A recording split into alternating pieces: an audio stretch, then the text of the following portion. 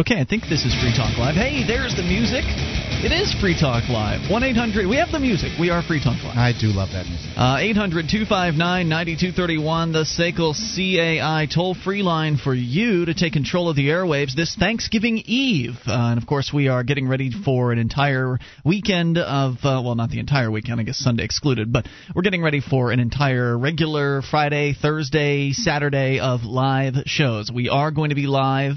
I didn't mention this last night. We are going to be live on Thanksgiving. Big thanks to GCN, the Genesis Communications Network, and I think it's Matt, the board operator, that's coming in on his Thanksgiving day off to work just for us. I think that's the guy you really have to thank. I mean, GCN, they have the equipment there and everything, but they have the equipment there all the time. You really need the warm body to operate it, and thanks to, if it's Matt.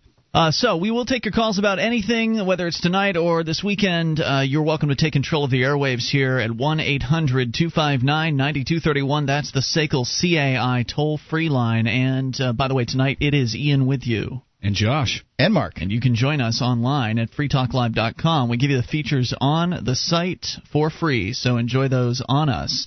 Again, freetalklive.com. We'll start things out here tonight with a story about Pakistan. Josh, you've got it for us. What's happening out there?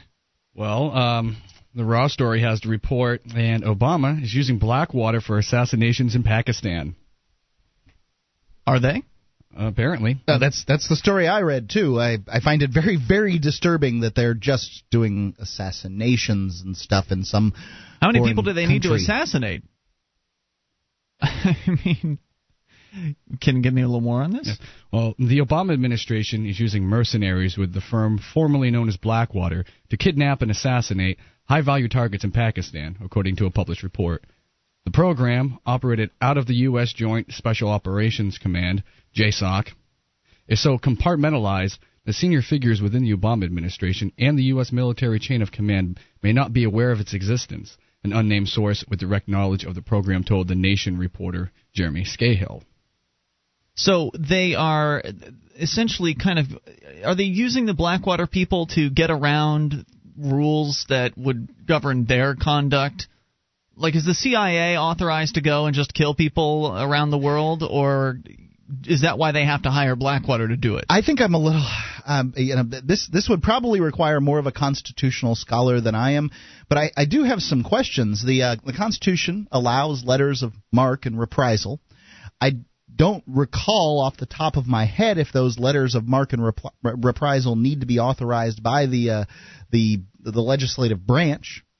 And if they don't, then couldn't the federal government, designate an agency to ascertain who needs letters of marque and reprisal? And if so, that means killing, right? That means killing. Okay. And if so, that's a fancy way to say killing. Wouldn't this be a constitutional and perhaps better use of the of armed forces? I mean, isn't it better to use a private entity than it is to use the military, which is it's got to be 10 times as expensive than using these mercenaries? It would seem that you'd be correct about that. That doesn't mean I support what they're doing, though. I don't think it's a good idea to go in anyone's country and kill anyone, but I've got some problems with what happened on 9/11, and I really would like to see Osama bin Laden, held to trial for that particular act. I think we've done a lot of illegal and unconstitutional things to get where we are. Not me. The United States government has done a lot of illegal and unconstitutional things to get us to the point where we are today. And does that mean that we should stop doing anything further? Some would say yes, some would say no. I've kind of lost my bloodlust for 9/11 personally. Well, first of all, we should not be doing anything because I'm not going to be killing anyone. I am a man of peace. I'm not interested in going and invading another country, so I won't be part of that. And I certainly don't want to be part of this, and that's one of the reasons why I feel good about not paying, trying or working to avoid as many federal taxes as I possibly can, because I don't want to be a part of this. Is there more, Josh, to the story that you want to share? There is. Z Services, XE. That's the new name of Blackwater. Formerly known as Blackwater. Just to make it more confusing, make it more difficult for people to actually reference them. Yeah, that way that happens from time to time. They just change the business name, get a new corporation, new front group, whatever. Well, Blackwater isn't exactly the it doesn't inspire warm fuzzies in people at this point. I think they would prefer to not be recognized than to be recognized by their not so warm and not so fuzzy name. They could make produce and it still wouldn't really inspire confidence. Yep. Anyway, they're also allegedly involved in intelligence collection for a drone bombing campaign in the country. Scahill's report added that a defense official on background specifically denied that Blackwater performs work on drone strikes or intelligence for JSOC in Pakistan. We don't have any contract to do that work for us. We don't contract that kind of work out, period, the official said. There's not So who's getting intelligence for drone strikes? I mean, does that mean that we're just flying the drones around and when we see something looks like a wedding, we blow it up? I mean, what does that mean? Of course they're getting some kind of intelligence. Well, they're saying they don't drones. contract it out. Well, who's done in-house? Who's doing it? Are they suggesting that the United States military is in Pakistan? Because I think that would be a violation of the Constitution of the United States and the sovereign borders of Pakistan. We have not declared war on Pakistan, and we should not have military men in there. They have not declared war, and they probably never will declare another war. Well, you can. I don't think they'll ever declare another war. You can collect intelligence through informants. They don't actually have to invade the country to do that thing. But the informants they're coming across the border. I see. They have intelligence agents over there. All of our Middle Eastern-looking CIA agents are over there collecting intelligence. Right. Well, the previously unreported program, the military intelligence source said, is distinct from the CIA assassination program that the agency's director, Leon Panetta, announced that he had canceled in June of 2009. This is a parallel operation to the CIA, said the source. These are two separate beasts. A Blackwater spokesman told The Nation that none of its forces are operating in Pakistan. However, a former senior executive at Blackwater told Scahill that Z's mercs are indeed working in Pakistan, sometimes employed by the country's government to operate alongside soldiers. The arrangement allows the Pakistani government to deny any U.S. military presence in the country while allowing them to tap former U.S. Special Forces members for high-risk missions. So Blackwater is officially saying, no, we don't know anything about this. We're not over there. Former executive is saying, yes, we are. What obligation does Blackwater have to tell me or the journalists the truth? None. I mean, well, the government does have an obligation, in my opinion, that if they answer a question, that they have to answer it truthfully. I don't think so. I don't think they have that obligation either. I think that they do. Well, cops are trained to lie. I pay their salary, therefore they should not be lying to me. Don't you think that that's true? Sounds like a nice plan. So it's an obligation. I'm not saying that they do, and I'm not saying that it's a legal obligation. I'm just saying they are obliged from a moral standpoint to tell me the truth. Presuming they have morals. Blackwater is not obligated to tell me the truth. That's what I'm saying. So essentially, what they're saying there is the executive is claiming that the Pakistani government's actually hiring out the former Blackwater to do whatever nastiness they want to do there, and that way they can claim they're not using the U.S. military, even though these are all former military guys that are now in Blackwater. Oh yeah, contractors and the Joint Special Operations personnel. They're not working under any sort of classified mandate. They're not overseen by Congress, so of course, so they can do whatever they want. They just don't care. Right, they have no restrictions whatsoever, whereas the U.S. military has some alleged restrictions that might tie it down, various different bills and legislation that have been passed over the years saying that you can't do this, you can't do that. They can't, for instance, have this posse comitatus thing where you bring the military in to police the streets of America, but that wouldn't prevent them from hiring Blackwater to do the same thing, right? No, that's technically not military, it's outside of that jurisdiction. Right, just private police, private contractors. I mean, they're not bound by anything at all. And of course, we've already seen that the posse comitatus thing has been overrun and overridden at this point. I think it still exists, and they still pander to it to some extent, but there was an incident down in Alabama earlier this year where they brought troops in and they used them to police the streets. They admitted later on that they shouldn't have done it, but what do you do about that? Nobody stopped it. Are you going to sue the U.S. military? You think you've got enough money for that? Do you think you have standing? And surprise, surprise, the White House did not respond to a request for comment. Toll-free number is 8. That's because they're all about peace. They're peaceful White House there. Except, No, they're bringing, 35,000 new troops into Afghanistan? 34,000? We'll find out after Thanksgiving. I got a story about landmines coming up. More coming up. Your calls as well at 800-259-9231. That's the SACL CAI toll-free line. What about talk show hosts that claim to be libertarians? We'll look at one of them coming up. Notorious space pirate Phoebus Crumb had retired to a frontier world, only to see it destroyed by raiders. Now, Crumb is given a new ship, a new crew, and a dangerous new mission. Infiltrate deep within enemy territory and destroy a deadly dreadnought that threatens the balance of galactic power. Follow the illustrated adventures of L. Neil Smith's Phoebus Crumb online now at bigheadpress.com/PK.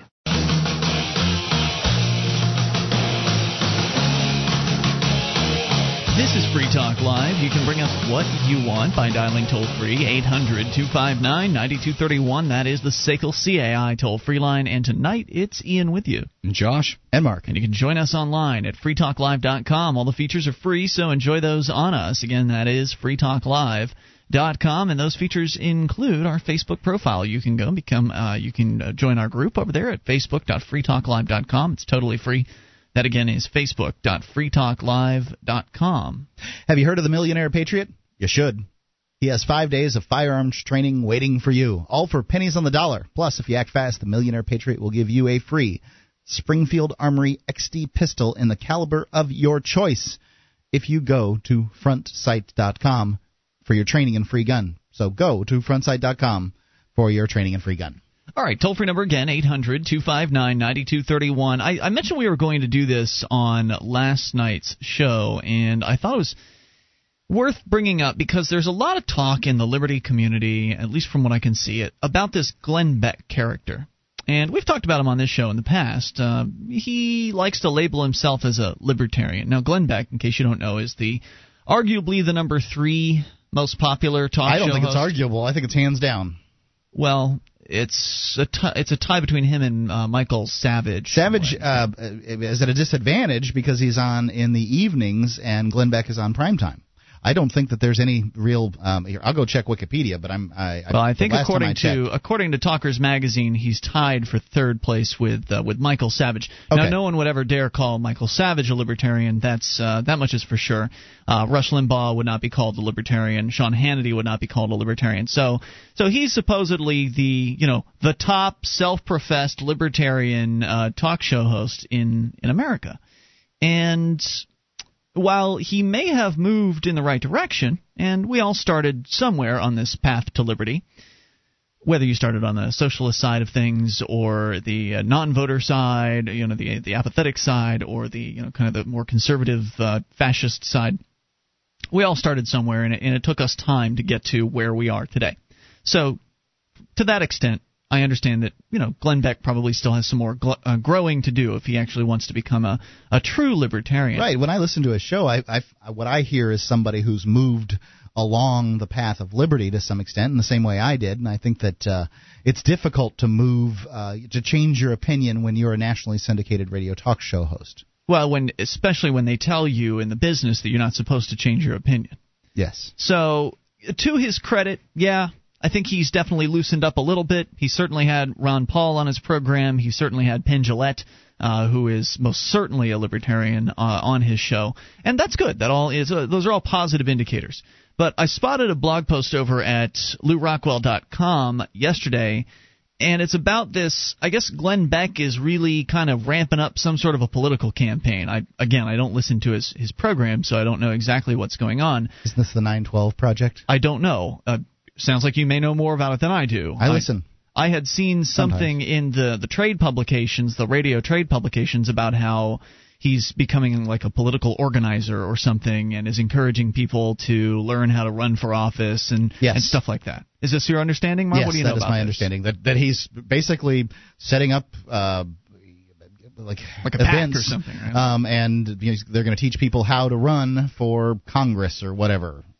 Right. Political candidates. So he's looking to, make a splash in political organizing, which typically talk show hosts don't get involved in that sort of stuff. They're normally just, they talk to politicians and they monologue, and that's what they do, and take phone calls occasionally.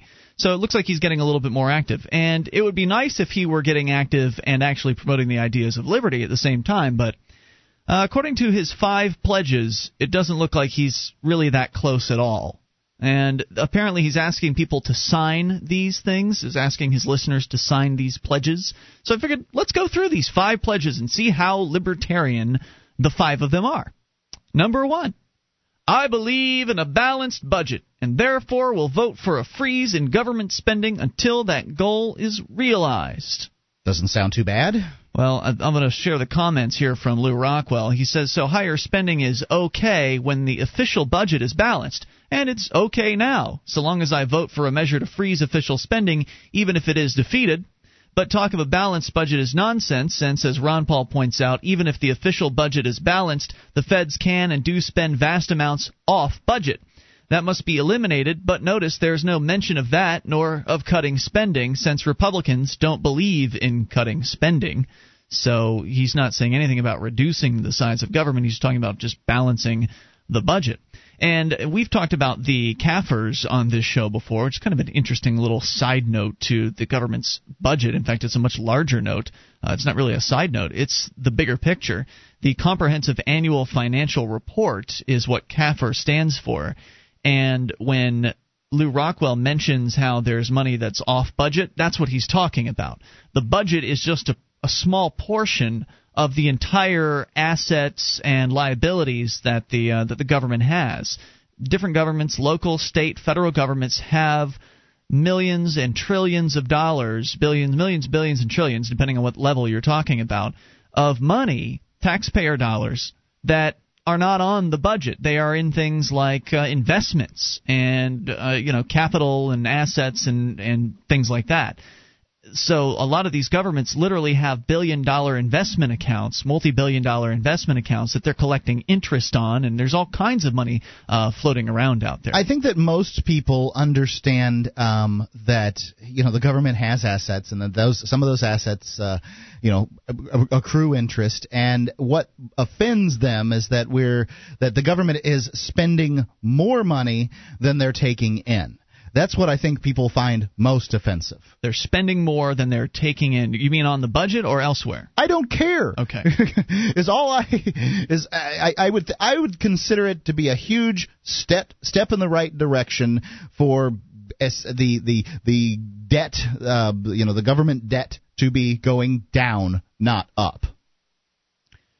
Glenn's number 2 pledge. I believe government should not increase the financial burden on its citizenry during difficult economic times. Therefore, I will oppose all tax increases until our economy has rebounded. When aren't there tough economic times? Well, whenever the government decides there aren't, I guess. So he's not even taking a stance of reduce the government. Again, number 2 here, he's saying you need to not have tax increases when times are tough. But whenever times are not tough, hey, it's party time. Increase taxes. I think that these are good things to say. I don't think that they necessarily will work. I think that most of the Republicans that were elected in 2000 to 2006, when we had all Republican, it was not all Republican, but the Republican control in the House, the Senate, and the White House, that is likely what those people got elected upon. I do think that... Wait. Those people got elected upon things like smaller government, lower taxes. He's not talking about that. I mean, he's not even taking traditional conservative positions in this. You get conservatives got elected, and they continue to get elected by pandering to the pro-liberty mindset that exists in America. Remember George Bush's campaign signs back in the year 2000? Smaller government. Yeah. You didn't get it. He didn't do one damn thing toward achieving a smaller government, but people believed it, and they voted for him because, well, he was the lesser of two evils, or maybe they actually believed that he was going to, to bring smaller government about. But in this case, Glenn Beck is saying that he thinks government shouldn't increase financial burdens during difficult economic times until the economy's rebounded. Then go ahead, increase taxes. I mean, that's not even close to being libertarian. Have you been thinking about starting a website? I'm going to tell you about a great offer from HostGator. HostGator is a worldwide leader for web hosting, and they make it easy to get your own .com domain name. You create your very own website with their free site builder tools and templates. Use the coupon code FTL. That's FTL as in Free Talk Live. and sign up at HostGator.com to receive your first month completely free. Whether you want a personal blog or a complete e-commerce business website, let the experts at HostGator.com host you. This is Free Talk Live. You can bring up what you want. Dial in toll-free at 800-259-9231. That's the SACL CAI toll-free line, 1-800-259-9231. You can join us online at freetalklive.com.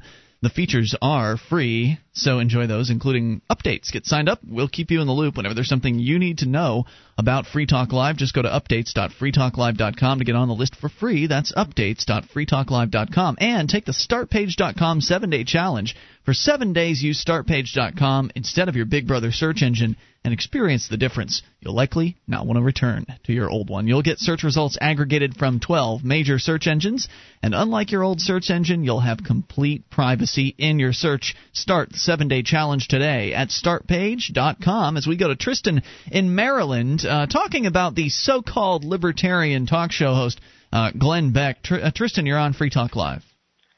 Great to be back again. Hey, what's on your mind tonight? Well, I'm going to be quite frank and honest with all you guys. I hate Glenn Beck. Why do you hate him? Well, because, first of all, he's making everyone think that libertarians and conservatives are exactly the same thing. Mm-hmm. Okay. I mean, look, at the Tea Parties themselves, libertarians are mixed in with all the other parts of the right, paleo-conservatives, neo-Nazis, and other unsavory characters. There you are calling libertarians right. Well, that's how the public sees us. They do. I don't consider myself to be on the right, but me neither. I can understand why people do consider libertarians to be on the right. To some extent, I guess, somewhere in my mind I think of it that way, but the most important thing to me in the world right now, as far as from a political standpoint, is that I would like to see the scaling back of the United States foreign policy, get the troops out of foreign countries and stop blowing people up that look different from us in order to gain strategic, things around the world for politicians, that aren't fighting for that stuff. And that sounds like a very liberal position. Yes, of course, and which is why on that we should be on the side of the left. I just don't like the whole idea of left-right. It was offensive when I considered myself a libertarian, and now I consider myself a voluntarist. But at the time, I considered it offensive when somebody would put me in either of those two camps. Because it's just wrong. Right. It's just you can't effectively define libertarianism by talking about the right or the left, because it's a completely different philosophy. Yeah. It's a completely one-dimensional approach too. I mean, you can either be left or right or somewhere center. Why not above or below? Why not tangent? Exactly. So what else do you have to say about Glenn Beck? Are you a listener of his? I don't really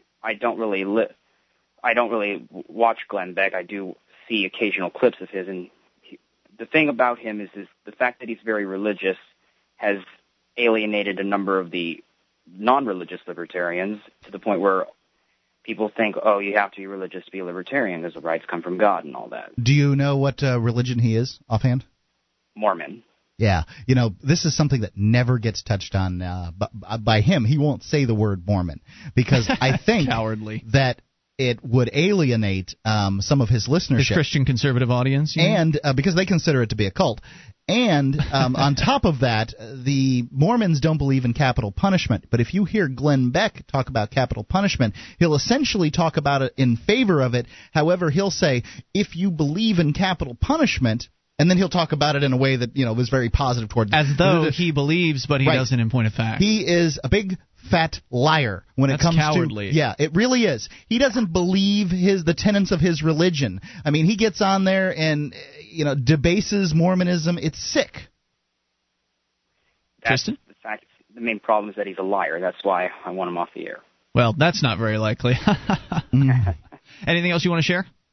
No, that's it. Thanks for the call. Appreciate it. At 800-259-9231, that's the SACL CAI toll-free line. What we're doing here is we're just looking at the 5 pledges that I guess Glenn Beck is asking his audience to take to join in solidarity with Glenn in his mission to do whatever the hell he's trying to do. I guess put his politicians and people of his particular mindset in power. And if you just listen to the surface level stuff that he says, you might believe that Glenn Beck is, a liberty-minded person. He calls himself a libertarian, right? He must understand what freedom is. Much more so than like the proto-Limbaugh he used to be. I couldn't stand listening to his show before. I'll catch it, apparently, and over the year I have noticed a gradual leaning towards libertarianism in his show. I don't know if that's more from a marketing standpoint or what. I think he's it just trying to latch on. I always feel like it's a marketing thing because these guys like Glenn Beck, who are essentially he'll clearly imitators, market when it comes to the death penalty, right?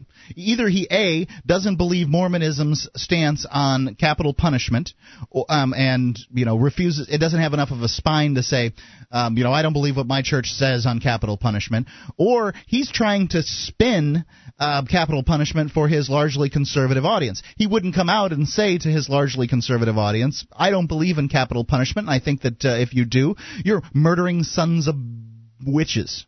Like, he wouldn't do that. So he is certainly willing to spin on that particular issue. I would love your thoughts at 800-259-9231. That is the SACL CAI toll-free line. A question that I think needs to be asked here is, somebody like Glenn Beck, somebody with the prominence in the radio industry, we were looking at the numbers over the break. He's estimated to have over 9 million listeners. That's a lot. And Rush, by the way, his numbers are way down. I don't know if it's because we're not talking about a political season right now and people aren't listening as much or what, but that's, tremendous drop for old Rush. The question is, Josh, you're observing that Glenn Beck has made a few steps in the liberty direction, but from what we're reading here, it hasn't really been anything significant. So he's just taken a few steps, but enough to start marketing himself differently. He feels as though he's different from the other hosts, and so he wants to call himself a libertarian in order to separate himself even more from the other Rush Limbaugh imitators out there. Oh. And is that damaging to the libertarian movement? I think it is as a branding. Like, the problem I see is there's this tendency to type of continually brand and rebrand a set of ethics that is pretty much as old as humanity. And instead of being right or left all the time, I'm tired of being told I have to be on the right instead of in it. Mm-hmm. So I agree. So you think it's damaging? It's damaging, but what do? You can't do anything. How far do we run from terminology like libertarian? Right. What happens when Glenn Beck starts calling himself a voluntarist, right? Your political beliefs and mine haven't moved that much. Over the years, but at one point you would have called yourself a conservative. You would have called yourself a libertarian. You would have called yourself a free marketeer, then voluntarist. So, this terminology's changed over time, right. But I haven't changed that much. But then again, maybe I have. I did support the war in Afghanistan and the war in Iraq. Now I'm thoroughly against wars of all sorts. Right. And I'm not saying he shouldn't change. I'm not saying he shouldn't move in the right direction. Just kind of wondering, is it damaging or is it positive in that people are going to hear the term libertarian, that they might be more likely to go and start page libertarian and find out more about what being a libertarian is, and maybe find out that, hey, wait a minute, this Glenn Beck guy isn't actually a libertarian. How many people will actually, of his 9 million listeners, how many of them will actually take the time to investigate the ideas of liberty on their own versus how many will just hear Glenn Beck saying, I'm a libertarian, and so then they'll say, well, I like what Glenn Beck says, so I must be a libertarian too. Right. But I think that with a libertarian, you do have this common ground where, the guy says, I'm a libertarian. Well, then you believe in liberty, right? And if you believe in liberty, let's talk about liberty issue by issue. Yeah. And let's talk about how liberty isn't using the military to get what politicians want in Washington, D.C. Let's talk about, how the drug war isn't about liberty. I think that you can at least establish that. One of the ways that I've found to establish with the peace crowd, ideas of liberty is, well, you believe in peace, don't you? Mm-hmm. And then you rattle off and you show them the gun in the room, right? And how threatening people isn't peaceful, right? You wouldn't call me threatening somebody peaceful, right? And sure. So then you can hold their hands and show them that their position in favor of the state is actually favoring anything but peace. It's actually favoring violence. It's favoring the threat. It's favoring coercion. 800-259-9231. Whether they want to see it at that point or not is going to be a whole other issue and completely in their hands. Just calling yourself something you're not going to see a sea change. It's going to be person by person, issue by issue, and that's all there is to it. Right, they have to come to understand the ideas of liberty. 800-259-9231. Not the young ones. More coming up. You take control. This is Free Talk Live.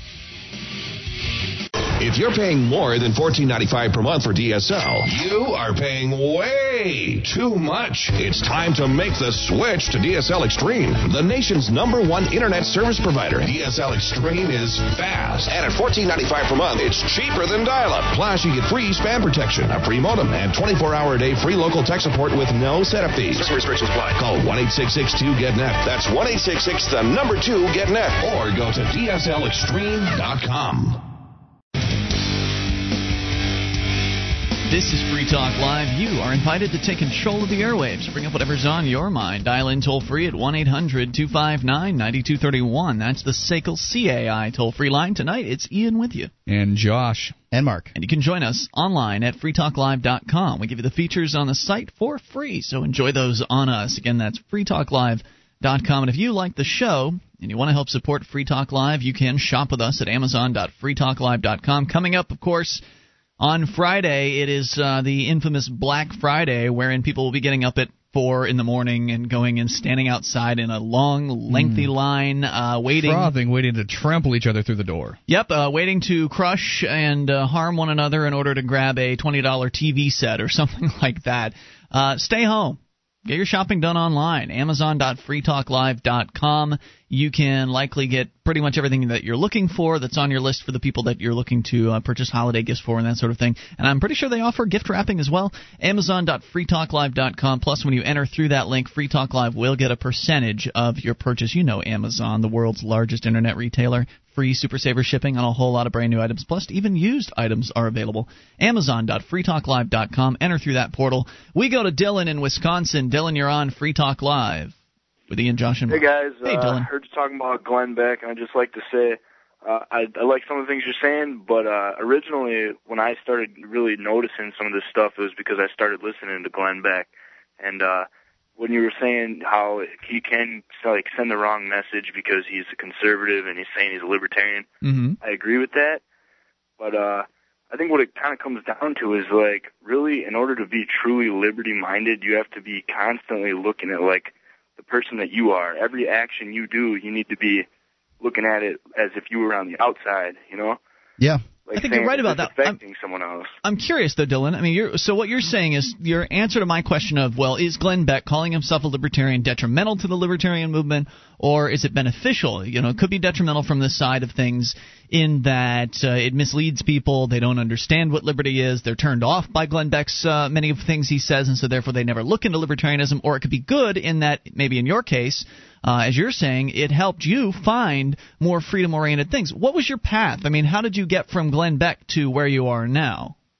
Well, I saw him on Fox, and I think definitely one of the good things that is coming to this is that, he is on Fox. And whether he's a libertarian or not, one good thing we can all agree on, I think, is that the fact that he's saying he's libertarian and Fox is somewhat mainstream since it is a channel that a lot of people watch, that kind of throws another view in there, throws another aspect into this political spectrum that we look at, and it's just left, right, or it throws in another word. Although it isn't correct, it still puts it out there. It throws in another word. It doesn't throw in necessarily another view. I mean, to me, he is somewhere on the libertarian side of conservative, and I'm willing to give him that. To call him a libertarian seems somewhat generous. I'm probably the most generous on this show, at least, as far as calling one a conservative, a libertarian. But one of the things that bothers me the most is when libertarians support the largest government program there is, and that's the military. War. Yeah. But you still haven't explained, though, Dylan, what took you from finding Glenn Beck on television or radio to really coming to understand liberty? What was your process? Oh, well, like I said, I started listening to him on the radio, and I watched him on television, and then I ended up seeing that he wrote that book, Arguing with Idiots. I was curious, so I bought the book, read it. There was a lot of good facts in there, but I don't prefer to call people idiots just because I don't agree with them. But yeah, well, you got to sell books too. Right. So there was some good facts in there, and it just got me interested, and I started looking a little more. And then I found the Free State Project, found a bunch of other stuff. I was just kept digging, and I pretty much have been digging ever since. I can't stop. Wow, so you went from Glenn Beck to the Free State Project. Was it because do you remember why that was? Well, actually, I ended up I'm a big Metallica fan. This is actually kind of a weird way I found Free State Project, but they have a song called Don't Tread on Me. Mm-hmm. And I looked up, I didn't remember what that was all about, so I looked up Don't Tread on Me, and then it brought me to the Gadsden flag and whatnot. Interesting. Which I found the Free State Project from there. So not necessarily directly connected to Glenn Beck, but maybe Glenn Beck. It got me interested in he the primed stuff. you. Yeah, he kind of prepped you for it. I think the problem is if people, they come to this first gatekeeper of the ideas, like somebody like Glenn Beck, and that's where it stops. If you stop digging at that point and you accept what he is or maybe evolves into or what he advocates at face value alone, I think that's where the problem would come from. Right, and I agree that, I'm probably one of the exceptions to people. I mean, a lot of people don't go digging. A lot of people just do believe what they hear first time, Well, the information age that we live in makes it that easy. You could probably go through this transformation in a week's time. The information is that accessible. And that's a good thing. There's no doubt about that. Dylan, did you want to share something else with us tonight? One other thing is recently in my town we had a referendum for educational funding, and it was like they wanted another $30 million. We live in a small town, but they wanted another $30 million, and it was just a joke to me. It didn't pass, thank God, but it's a joke to me when we have the Patriot Act in there that holds students back. We have classes at my high school called fitness walking and skills of survival. All fitness walking is a class where you walk. Power walking. That's the gym class. You walk. And $30 million for ankle weights. Yeah, what a waste of money, and what a joke. Kids get an A in a class where all they got to do is walk. Yeah. PE's never been a tough one, though. I mean, speaking as a guy who graduated high school, oh my God, 20 years ago, PE was still the giveaway A class at that time too. You pretty much had to not dress out into PE clothes. That was back when I wore polyester shorts that were way up on my upper thigh. But life was a little different. Right. So why do you need to make it any easier? I don't know. Well, hey, you got to pay for it, so too bad. Ha ha ha. Yeah. And the other thing is that skills of survival.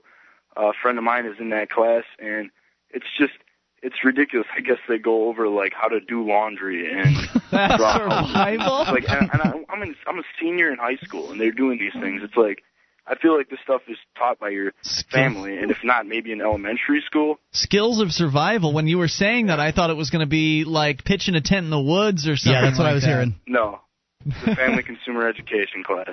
Wow, that's amazing. That's what they're calling home economics now. It is frustrating, and I share the frustration, and that's one of the reasons why I joined the Free State Project and made the move to New Hampshire in hopes that getting together with other like-minded, liberty-oriented people, we could put a stop to this madness and make it so that we aren't forced to pay for this crap anymore. Because if a school wants to offer this curriculum, that's fine. I shouldn't be forced to pay for it, though. Exactly. Thanks, Dylan, for the call tonight. Appreciate hearing from you at 800-259-9231. We'll continue the 5 pledges here coming up in hour number 2. Let's go to Charles in Texas. You're on Free Talk Live. Charles. Hello, how you doing? What's on your mind tonight, Charles? Oh, yeah, I just wanted to let you all know some great news that I had heard this morning. I was getting ready for school around 5 this morning, and I was watching channel Fox 26 in Houston. And they actually was talking about the global warming incident with the emails and everything. Mm-hmm. Glorious. And I was so glad to see that. But the only thing I didn't like was they maybe spent 2 minutes total on the subject, and then they changed it. And it's like they was trying to cover it up, too. Well, Charles, to be fair to the news people, you're probably dealing with what is a half an hour long newscast, an hour at the most. Usually they're half an hour. They only have so much time to cover a variety of different stories, and that's one of the things that bugs me about news. I actually share your frustration with that too, because I remember when I used to watch television, and I don't anymore, but I would see they'd show a teaser at the end of a television show coming up tonight at 11, and then they'd Sharks attack at 11. Right, then they would sell whatever it is that their story was going to be that was the real good teaser for you that you would make you want to watch the newscast. And then they'd show you a clip, they'd mention something about it coming up tonight. And then, you'd see it later on, and finally the news comes on, and you wait through 2 commercial breaks because they put the big story or whatever at the very end of the hour. And so you have to wait through all of the other news, and then it finally comes up, and it's a 30-second package. You don't see any extra. The package is a news term for the news thing that they put together. It's usually a rollout piece right at the end. You're ready to roll over it. Sometimes yes, but in many cases it's just a quickie, just a quick little blurb, and you think to yourself, I waited for a half an hour to see this? It's the same footage they put in the promo piece at the end of the television show I watched. So I definitely understand where you're coming from, but hey, you should be, I guess, pleased that they even mentioned it. And I thank you for the call tonight at 800-259-9231. That's the SACL CAI toll-free line. The news exists to get you to wait through commercial breaks, like we do. 1-800-259-9231. Well, you can hold on to the news at the top of the hour, too. That's right. We will come back after the news, and you can bring up what's on your mind. This is Free Talk Live. This is Ian. Have you heard of the Millionaire Patriot? You should. He has a free handgun and 5 days of firearms training waiting for you. That's right. You can attend 5 days of world-class gun training at Front Sight Firearms Training Institute and secure a 30-state concealed weapon permit, all for pennies on the dollar. Plus, if you act fast, the Millionaire Patriot will give you a free Springfield Armory XD pistol in the caliber of your choice. Now is the time. You and your family need to be armed and trained to levels that exceed law enforcement and military standards. Front Sight provides such training without any boot camp mentality or drill instructor attitudes. And the Millionaire Patriot is paying his own money to help you get it. This is real. Thousands have already taken advantage of it, and you should too. Don't miss out. Secure a Front Sight defensive handgun course plus 30-state concealed weapon permit for pennies on the dollar and get your free handgun. Go to frontsight.com today. That's FRONTSIGHT.com. Go to frontsight.com for your training and free gun. Again, that's frontsight.com.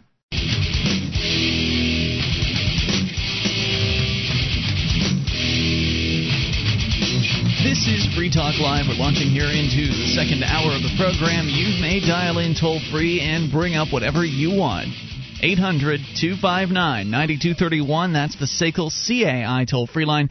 That's 1-800-259-9231. And tonight, it's Ian with you. Josh. And Mark. And you can join us on our website at freetalklive.com. All the features are totally free, so enjoy those on us. Again, freetalklive.com. We're going to start things out by going right into your calls. Ray is on the line in Illinois. Ray, you're on Free Talk Live. So I just want to express my frustration with the idea of private defense agency in a voluntaristic society and what I think is a better alternative towards protection, if that'd be okay. Yeah, by all means. All right. Well, my problem with the private defense agency is the fact that it's the means of receiving money with violence practically as a product. And I have the feeling they would attend to violence. Well, wait, hold on a second. Before you go on, okay. I know you've got things you want to say, but let's make sure we're on the same page here before we continue. The idea of a private defense agency would be that it's simply a market replacement for the government's monopoly on protection, and of course we understand that the government doesn't actually protect as much as it endangers. But a private defense agency's product isn't violence necessarily; it's protecting people from violence. I don't see the mall cop really leaving those grounds and coming knocking on your door and enforcing other rules. Express it this way. I feel that they would attend, obviously, as any good businessman, is towards who they can receive the most money for their service, which would be the corporate elite. And I feel that there's nothing wrong with capitalism, but whenever you have the ability for, I think, an open Pandora's box towards aggression in the sense that you have now capitalism with the prospect that corporations can attend to using violence as their means towards, I guess, suppressing the people. He's right to a degree. I mean, you just look at the coal strikes of the 20s as a perfect example. Workers are, treated like scum. They're not paid any money. They're paid with worthless company script, have to buy their own tools, live in camps in little villages right next to the mine. They get fed up, and they organize, and what the miner owners do is they brought in old-timey mercenaries, the Pinkertons, which are they were, free market. Yeah, they were free market defense, and they had a nasty reputation for being union busters. I mean, we're talking machine guns mounted down to protect the mines and everything. So do you have a proposal, Josh? Are you somebody who's in favor of government protection?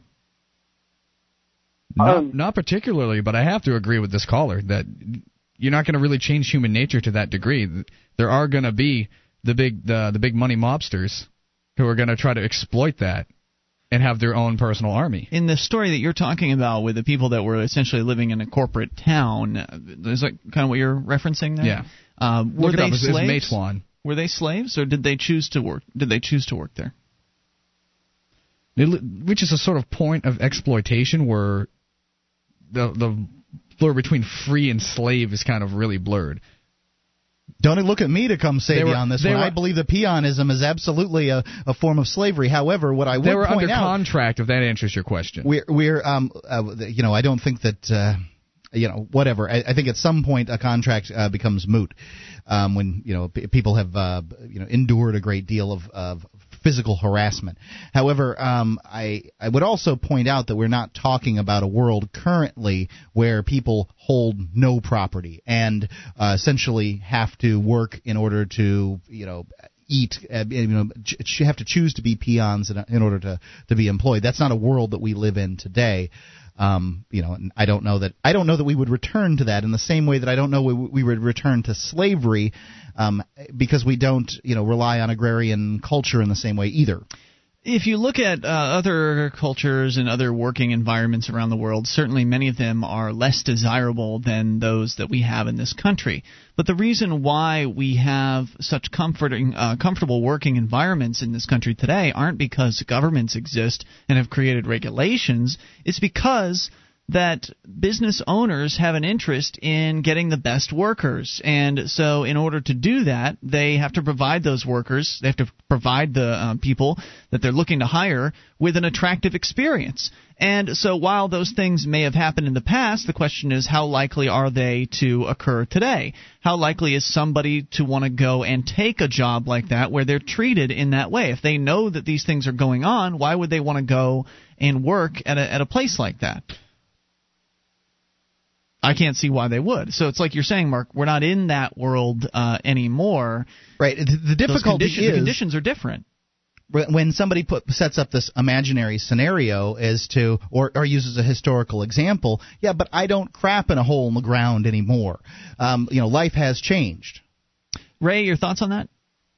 Well, first off, I agree that the historic example is right on for the most part, but I think, though, that we can simply agree that if there's a better way, why not pick that way? And I just thought the better way would be to use the capitalistic model in the sense that if there are groups of people that are known to be aggressors of some kind, or just an individual himself who is some way virtuous, I don't know, whatever he is, but to cut off the supply of his goods, and that the majority of the people would expect that their corporations would not be supplying these vile people with the means to live, for the most part, in the sense that they wouldn't be supplied with their water. I think that's fine. Heat. I think that's a fine idea. I think that what you're talking about there is a level of community ostracism that absolutely should happen. If you've got somebody who's a dangerous element or somebody who's undesirable for whatever reason in your community, you have no obligation as a grocer to sell him groceries. You have no obligation to sell him anything. You don't have an obligation to let him set foot on your property. Ray, as playing referee here, which tends to be my role on this when people are talking about this world of no government, I'd like to point out that there would be no such thing as a corporation in a world where there was no government, because the government is what grants corporations, or at least as we understand them today. There would be business. Can certainly call things, you can incorporate with other people in order to get a project done, but I don't think you're talking about the same stuff.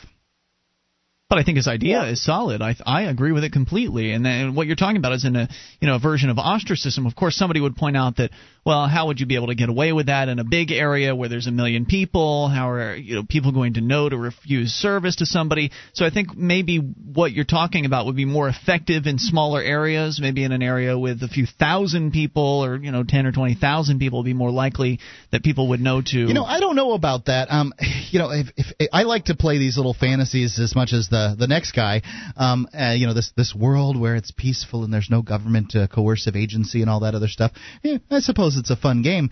But currently I'm carrying around as are you, a little pocket computer that allows me to connect to the intrawebs, in a moment's notice, and I can only assume that technology is going to increase by leaps and bounds. It probably mine's 2 years old. I know it's increased, and I think that it's very short order here. You're going to find people's credit accessible on the internet for day-to-day business, and then so a reputation rating is going to be something that I'm going to look up in a moment. Likely, it's going to be an implant in my eye. I'm going to look up your reputation before I've finished saying good morning to you. I'm going to know who you are, at least through other people's opinions. You're presuming, and it may be a safe presumption, you're presuming that society will have an interest in knowing who everybody is at all times, and I think that mandating that you have some sort of ID presented in order to buy groceries. Privacy from a financial standpoint is going to be to some extent a thing of the past. I just don't like the idea of the government getting a hold of it. I tend to agree with you. Like, I don't care if the grocery store knows what kind of beer that I regularly purchase. It doesn't really matter to me. It's when the people who are willing to aggress know what my habits are that I'm a little bit concerned. So, Ray, I definitely see where it is that you're coming from, and I thank you for the call tonight. Appreciate the discussion at 800-259-9231. That's the SACL CAI toll-free line. And it's a legitimate concern to say that also, and somebody raised this recently, I think at freekeen.com in the comments, but it's a legitimate concern to say that, well, if these government aggressors are going to move into society and leave the violent monopoly, if there is no more government and no more violent monopoly, they're still going to be sociopaths. No. They're still going to be sickos. I don't believe so. You think the government... Are you serious? Right, they're not sanctioned. They're not sanctioned in the same way. You saw the... All right, we'll come back. Let's talk about it in moments. 800-259-9231. What will happen to the sociopaths without the violent monopoly? Give me liberty or give me death. Patrick Henry uttered those words in 1775. He died just 24 years later. You can avoid his fate by subscribing to Liberty, the National Journal of Libertarian Opinion, News, Investigation, and Intellectual Exploration. Liberty isn't just current events. In every issue, you can expect to see reflections, reviews, and reporting that challenge the individual mind. Get Liberty now with a free trial issue at libertyunbound.com and avoid an untimely meeting with the Grim Reaper. This is Free Talk Live. You can bring up what you want. Dial in toll-free at 800-259-9231. That's the SACL CAI toll-free line, 1-800-259-9231. Tonight, it is Ian with you. And Josh. And Mark. And you can join us online at freetalklive.com. We give you the features on the site for free, and those features include live streams. There's a broadband version of the show, a dial-up version, a webcam, and we also have the brand new Free Talk Live listen lines, which allow you to call in from anywhere that you can dial long distance and listen to Free Talk Live 24 hours a day. I'll give you those numbers right now. Normally we don't give them on the air. It's 217-238-6220, 217-238-6220. You call that number and you can listen to Free Talk Live anywhere. Public policy float your boat? Learn about public policy by interning at state and federal policy organizations. The Charles G. Koch Summer Fellowship Program includes an opening week-long policy seminar, an opening week-long policy seminar, an 8-week paid summer internship, a closing seminar, and weekly policy lectures. Choose from 70 organizations in Washington, D.C., state policy networks, think tanks across the country. Program includes a stipend and housing allowance. You would have to apply by January the 30th for the summer session at libertarianinternships.com. That's libertarianinternships.com. All right. Just before we continue with the calls, I want to briefly discuss the issue of sociopaths and where they would go and what they would do in the absence of the violent monopoly, because I mean a sociopath is somebody that would be attracted to work for governments, but if we manage to get rid of the idea of coercive government, then people that are sociopaths will not just disappear. They will meld into society and will attempt to, do their bidding in different ways. I think that the point that needs to be made on this, because somebody might point out that, well, that means they're going to get in charge of companies and then they'll start hurting people and then, da-da-da-da. Well, you've got competition, see, and it's the competition that will help keep workers safe. It will help keep customers safe. It will encourage honesty. And those businessmen that are dishonest, the businessmen that are dangerous, will hopefully be put out of business by the fact that anybody can get in a free market and compete with those people. So is anybody else concerned about what will happen with the sociopaths? Well, none of that will really change if there's still black markets to feed on. What do you mean? Well, say I'm not such a good guy, I'm a sociopath, and I want to get into the personal defense business, since there's longer coercive government. But suppose somehow there's still a consensus among people that substance X still is illegal, and they form some sort of limited council to enforce it, and it becomes the prerogative of whatever defense forces get hired that you're to sniff out and eradicate this scourge. So what if I'm the sociopath defense person and my business is dealing in this illicit substance? Oh, yeah, you certainly could have a situation like that. When I'm talking about the voluntary society, I'm talking about one of peace, I'm talking about one of allowing, where people allow others to be free in order so they can also be free. But you're right, Josh, in a true free market, you could have societies that are more restrictive than we currently have today. You could have some religious-based nutter society where it's essentially a closed group, and you have to come in and swear allegiance to their religion and their set of rules, and that set of rules may include the things that you're talking about, and then absolutely that would be an opening for one of those sociopaths to come in and start wreaking some havoc. Yeah, the thing you have to understand about the sociopath, Ian, is that they will not change. I don't know that I'm prepared to go that far. Now, first off... That they won't change? That's correct. Okay. Because people react, including sociopaths, react to incentives.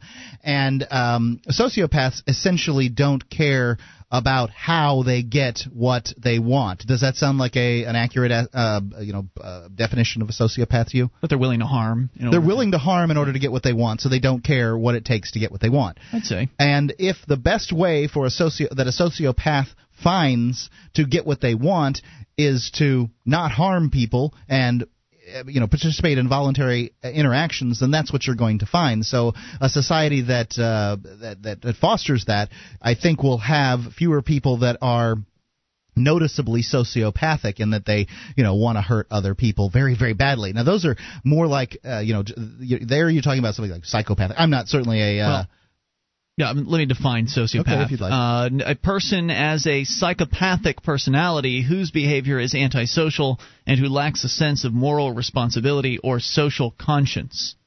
So I think what you're saying, Mark, is partially correct in that some of the lesser sociopaths can, I think, be given incentives to behave better, considering what is available out there in society and what the various different incentives would be. But a true sociopath, one who just doesn't care, I don't know how swayed they're going to be by things like social ostracism. I don't know about that. I understand, but the question is I know terrible loner, dangerous sociopaths. They don't care how alone they are in the world, and they use that to fuel their anger and manipulation. Well, having spent 9 years in prison, I probably have a reasonable, grasp on what the sociopathic personality is in that sense, and I certainly understand what my concern is. You mean from knowing the COs? Well, all of them, right? See, that we have systems currently that foster sociopathic behavior. I agree. There are people, they essentially are, they abdicate any responsibility for what it is that they do. Were they born sociopaths? Not that they abdicate. They not have likely. no responsibility for what they have to do. And they're not sociopaths. except in the execution of their roles. So I think that once you take those people, the regular people, the 99% of the people that work for the government out of the role of paid enforcer sociopath, then you're certainly not going to have as many sociopaths, and those people aren't going to react. Now, the guy that got in there in order to be able to lord over somebody, he's certainly a problem and continue to be a problem likely until somebody who is in a free society, armed freely, decides to take care of his butt. But by eliminating the incentives for sociopathy, you're going to see a lot less of it. Let's go to Derek in Georgia. Derek, you're on Free Talk Live with Ian, Josh, and Mark. Derek? Did he hang up? That sounded like a hang-up. It's so funny. They wait, and then... Yeah, it might have been just coincidence, 1-800-259-9231. That is the SACL CAI toll-free line. So, Josh, do you agree that sociopathy, if you will be diminished in a free society?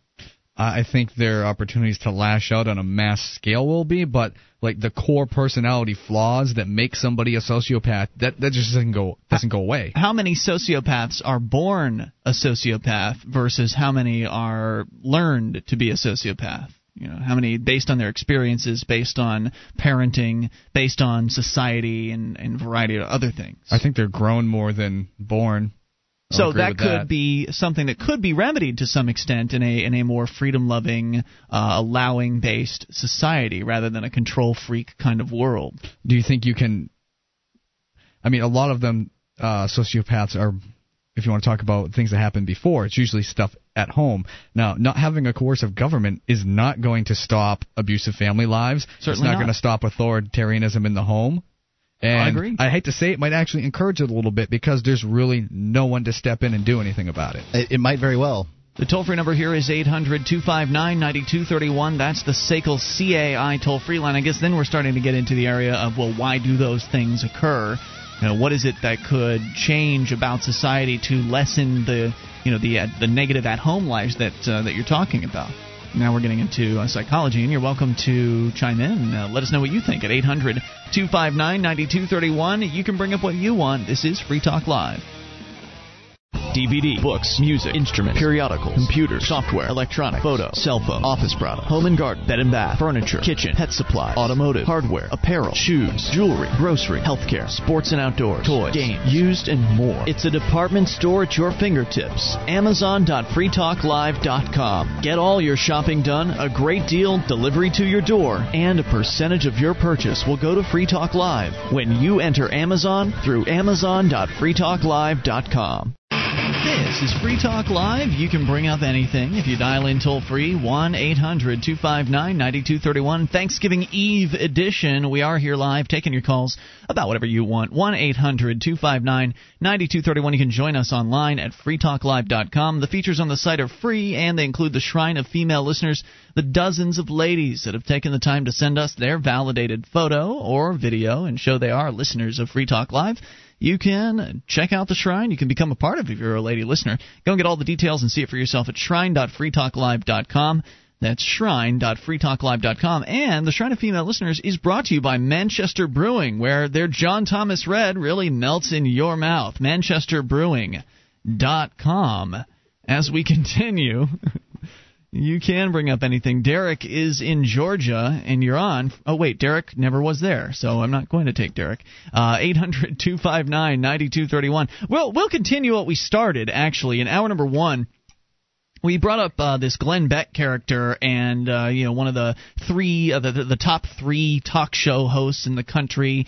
He's tied, apparently, we checked out the numbers, he's tied with Michael Savage, who would never be able to be described as a libertarian. He's also tied with Laura Schlesinger, Dr. Laura, who actually isn't really a doctor, is she? She's a doctor, but not a doctor of psychology, right? As I understand it. So this Glenn Beck guy claims to be a libertarian, and it seems to be more marketing than anything else. Maybe he's actually shifted in a few positive directions. I mean, to his credit, he does bring on people like Ron Paul and Penn Jillette onto his show, so that's good.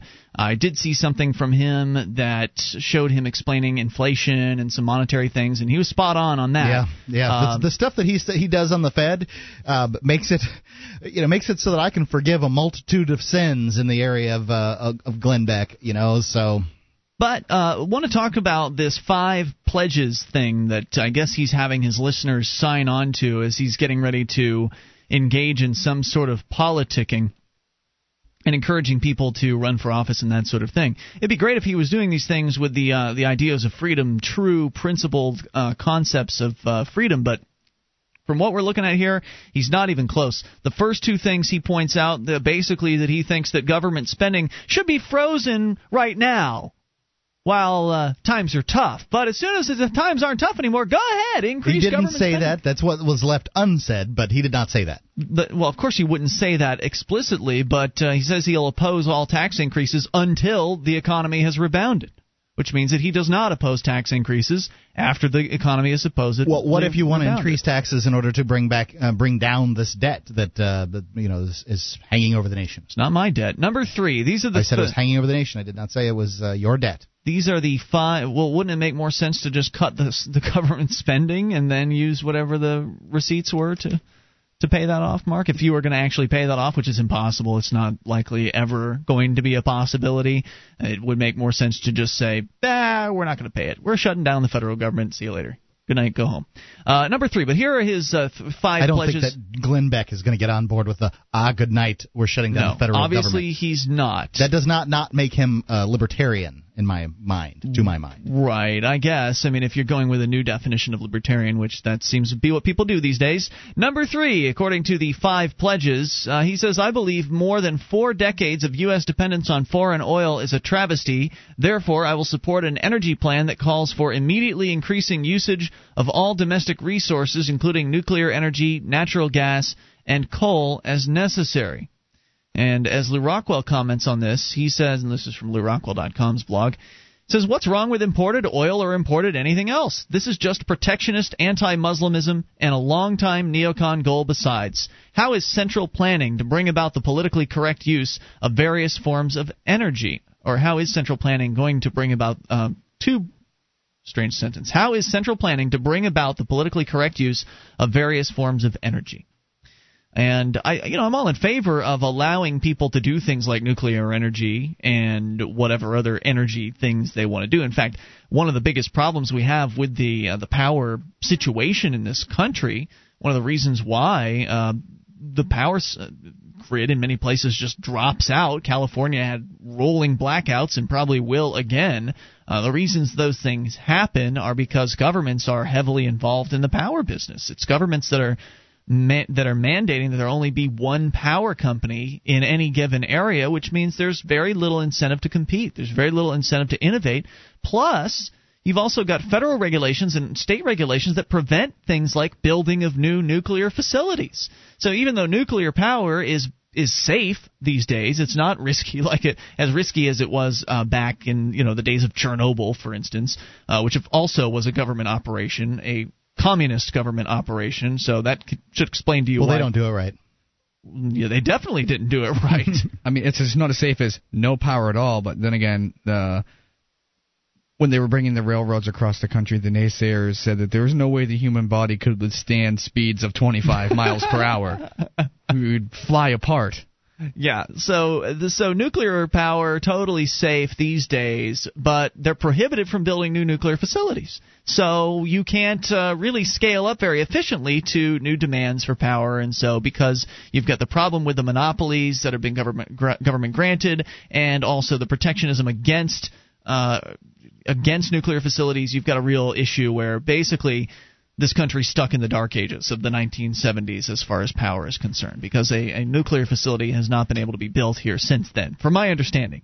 And if you try to wire things up on your own that touch the grid in a way that they deem unfit, they're trying to take you to prison. That's what they're trying to do to somebody here in New Hampshire right now, because he hooked up somebody's generator, and I guess they made a mistake. It was backfeeding, but there are hundreds of cases. Right. It's crazy. Let's continue, though. So that's not the most objectionable, certainly, of the 5 pledges, because I'm all in favor of people buying whatever products from wherever they want to. Number 4, I believe in the sovereignty and security of our country and will therefore support measures to close our borders. Definitely not libertarian. Yeah, that's a big one as far as I'm concerned. But there's more. Libertarian stance. I'm not even done with it. Close our borders except for designated immigration points so we will know who is entering and why. And I will vehemently oppose any measure giving another country, the United Nations, or any other entity power over U.S. citizens. Okay, the last part. Okay, I don't have any. That's fine. Right. I don't see how one of those is related to the other. But I don't think citizens really exist, of course, because, well, the definition of a citizen is one who owes a duty of allegiance in return for an obligation of protection, and the federal and state governments have ruled again and again that they have no obligation to do anything for you. Listen, the immigration issue, the people who are against the immigration, I'd like to think they aren't against other people coming here, but clearly some. Let me take that side. I'm not against immigration. I'm all in favor of that. They just got to follow the rules. I think it's the services that are available to be taken advantage of. If you take those away, if you don't offer that carrot, you got to have rules. You can take the welfare. I know what you're saying. You take the welfare away, they won't come here for that. But you got to follow the rules, Josh. You got rules for a reason. We can't just have people coming on in here. We don't have a lot of room in this here country. Should I jump in for you, Josh? Overpopulation. There's plenty of room in America. Go to Nebraska. No, it's overpopulated. You got to have fields in Nebraska. There's no room there. Listen, there are townships in northern Maine that don't even have names. They have numbers. Right. There are places where the town will, in fact, give you the house as long as you just start paying taxes on it. Pretty much. You overcrowded, my butt. Ain't no Mexicans going to go live up in northern Maine, all right? There's plenty of Mexicans up there. Now, the fact in that northern Maine. They do, sure. That's news to me. Well, you haven't been to northern Maine. Look, the fact is, the argument that one has to follow rules because rules exist is a fallacious argument because the rules exist for a reason. But that's because the rules exist because some bureaucrat managed to get those rules passed through. It's because you just can't have an open forum. You can't have a free for all. That doesn't address the issue of how the rules got in place. Somebody has to decide who can come from Zambia and who can come from Australia. Then why can't that person be me? Well, you could just run for office and you can get up in there. Well, I don't want to run for office. I just want people to be able to come to this country freely if they want to work and support their families. Well, man, that sounds good on the front, but, I mean, you just can't be having people coming here like that. You sound like you collect Social Security, do you? Are you a welfare recipient? Toll-free number. Did you send your kids to public school? 800-259-9231. You can bring up anything. The 5th pledge. We'll find out what that is in moments. It's Free Talk Live. Listen up for something free from Ruger. From now until the end of the year, buy any new Ruger bolt-action rifle and receive a free Ruger-branded Carhartt jacket, both made in America. For more information, go to Ruger.com/Carhartt. That's Ruger.com/CARHARTT. Ruger rifles are known for their rugged reliability, handsome style, unique design features, and represent the best value in rifles. Go to Ruger.com and check out a Ruger rifle today. This is Free Talk Live. You can bring up anything toll-free at 800-259-9231. That's the SACL CAI toll-free line. Tonight, it's Ian with you. Josh. And Mark. And you can join us online at freetalklive.com. All the features are free, so enjoy those on us. And if you like this show and you want to help support Free Talk Live, you can become a Free Talk Live amplifier for as little as $3 a month.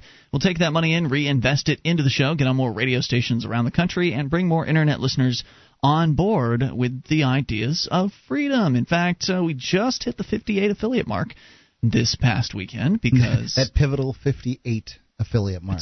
And every new affiliate is important to me. And I agree, absolutely. I'm so glad that they're coming on board, and it's the Free Talk Live amplifiers that are making it possible. It's the weeknight ones that I really love the best, though. They're the trickier ones to get, that's for sure. But we did get a brand new one in Aberdeen, Washington. KBKW is joining us, and they're an AM and an FM, which is always nice to get 2 in 1. So Free Talk Live amplifiers, you can join up and get perks like access to the AMP-only call-in lines, chat room, forum, the AMP-only podcast, and more at amp.freetalklive.com. Went shopping, grocery shopping today with the wife, and brought my Toda Sacks with me, hooked it right on my back pocket.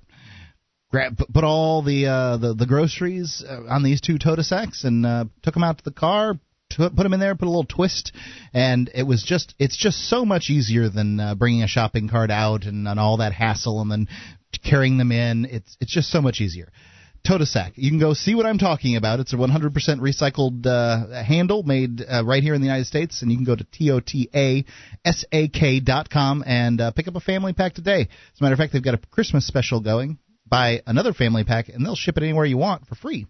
TOTASAC.com. So we're talking about the poser libertarian Glenn Beck, who maybe he has taken a few steps in the right direction. He should be praised where praise is due, and given credit where credit is due. But he also needs to be pointed out where he's just dead wrong and very, very unlibertarian. And in many cases, these 5 pledges that he's asking people to sign, I guess, people that listen to his show, are in no way, or in very, very few ways, libertarian, especially the one where it says that he is in favor of supporting closing the borders except for designated points where they'll know who's entering and why. So essentially he's calling for a total police state, because that's what you'll have to have in order to control immigration, in the same way that you have to have a police state to control drugs. Because, well, first of all, drugs haven't been controlled. It's just an illusion that drugs are being controlled. They can even keep drugs out of their own prison. So anybody that thinks that even if they build a Great Wall of America on the southern border, that's going to keep people out, that's not necessarily the case. As long as opportunities are better in America than they are where the people are coming from, people will come here and they will find a way to do it. Right. Now, you and can't keep people out by making it a total police state and making it absolutely hell and killing the economy. That will keep people away. But a good example as to why it is that a big wall isn't going to help is there's a giant moat between us and China, but that's the second second largest country that people sneak here from. They want here really, really bad. And you can either have a free country or you can control immigration. You can't have both. It's true. If people really want to get here, they'll get here in an old refrigerator with a spatula if that's all they have. They'll find a way. Absolutely. Let's continue with the number 5, and then we'll go right back to your phone calls here. Number 5 on the 5 pledges. I believe the United States of America is the greatest country on earth, and therefore will not apologize for policies or actions which have served to free more and feed more people around the world than any other nation on the planet. Well, I think that if you free more and feed more people at the expense of other people, that there is something to apologize for. So Nope, can't apologize. It doesn't matter how many eggs you crack. If I go into a grocery store, cap a couple of people in the head, take all the food and go and go feed 6 kids, I have not done something worthy of sainthood, and I darn sure should apologize, Mr. Beck. According to Lou Rockwell's comments here, I think it's worth sharing. He says, no revisionism or current and future wars of empire. Every city bombed, every person maimed or killed, every tax levied, every bureaucracy established, every merchant of death enriched by the greatest government on earth, divinely inspired like its constitution is to be heralded with hosannas. No apologies from Glenn Beck for all of the violence committed upon. Well, Glenn Beck's a warmonger and an immigrant hater, and a police statist, or an illegal immigrant, so-called illegal immigrant hater, whatever. That much I expect. He doesn't love freedom. That's for damn sure. He probably doesn't really understand freedom very well. He clearly doesn't, and that's why I wanted to share this with you tonight here, in case anybody had an illusion that this guy is a libertarian. Let's go to Matt in, I believe, Illinois. Matt, you're on Free Talk Live with Ian, Josh, and Mark. Hey, guys. Hey, what's on your mind tonight? Your amp line's not working, or you're not answering it. I cannot answer what that would be. I was stepped away during the break, so if you call during the break, that might explain it. It's been ringing for. I've been trying to get a hold of you since 7 o'clock. Okay, I'll test it out. I'll test it out next break. Thanks for the heads up. I wanted to say something about Glenn Beck, but before I say that, I wanted to point out that when you were talking about the guys, the coal miners in Colorado back in the 20s? It was actually West Virginia, but if there's one in Colorado I didn't know about, please call me in. Oh, okay. I was talking about the Mayflawn mines. The one in Colorado was the one that my grandfather was involved with, and that happened back in the early 1900s. And they didn't use Pinkertons. They used militias, state militias, to break up those unions. Oh, that's terrible. And so that you were talking about Pinkertons, but the example that when that happened, that was the state that was engaging in all that violence. No shortage of the state engaging in violence. No, not at all. But does that mean, Matt, that just because it was the state, that something similar couldn't possibly happen, wherein it wasn't the state that was doing the violence? It would cost them more. The reason that was in Colorado, it was Rockefeller who owned all these mines. He was trying to corner the market in coal. He never did, but he was trying, and he was able to buy the militias much cheaper than he could have ever bought the private forces for. Because when you buy a government force like that, basically you just have to pay off a couple of the bigwigs that are in control. Whereas when you're paying mercenaries, you have to pay each and every mercenary that you hire. And that's a great point. A lot more money. If you grease the palms of the right decision makers, the right politicians, then they will extract money from the entire population in order to get you the protections that you're looking for. Exactly, and so it's a lot cheaper for the rich to take control of the wheels of state, so to speak, than it is for them to take control of the private police forces that might grow up in a private industry, in a free market economy. And because of that, the cost factor, they're very disincentivized from doing any sort of aggressive actions against people, because once people start defending themselves against, I mean, it's enough to hire people to go and do violence for you, but it'll start costing you more as those people start dying on you. And the next guys that want to come on, the next guys you'll want to hire will have heard that your last crew got slaughtered by those folks that decided to defend themselves, and they're going to charge more for their services. Somehow That's exactly what happened. The people that they were fighting were immigrants from Eastern Europe, and a lot of them went out and were able to get themselves guns and started killing people. And the war is actually quite bloody. I don't know, several dozens of people died on both sides, and that's one of the reasons why the Rockefeller was never able to consolidate and get the monopoly that he wanted to get on coal. So that is exactly what happened. I would point out that before, the kings of Europe they had honest money, which is gold and silver, because they wouldn't accept fiat currency from each other, just stuff written on paper. So they managed to fight wars amongst themselves. Certainly, their population were their slaves, but you can still fight wars on honest money. Matt, did you want to share anything else with us tonight? Yeah, I've been looking into Glenn Beck, and it's interesting to note he works for Rupert Murdoch, Rupert Murdoch's company, News Corp. And Rupert Murdoch, according to Wikipedia, self-describes himself as a libertarian, which I thought was interesting. Rupert Murdoch has this tendency to support the power that be, or the power that looks like it's going to. Yeah, well, it's his history is one of doing that. So he'll flip flop. So maybe that's just good business for him. That's what it sounds like to me. It's interesting to know. If you're going to be in the media, you want to be on the side that's winning, I suppose. Thank you, Matt, for your thoughts tonight. I appreciate hearing from you at 800-259-9231. That's the SACL CAI toll-free line. Now, Josh, you mentioned that you wanted to talk about landmines here tonight. Apparently there was a treaty, and the Obama administration was given the opportunity to sign it. We'll find out what happened. It's an old treaty, but still not joining. The toll-free number is 800-259-9231. You can bring up what you want. Hour number 3 is coming up. Take control of the airwaves. It's Free Talk Live. How long can you hold your breath? Not long.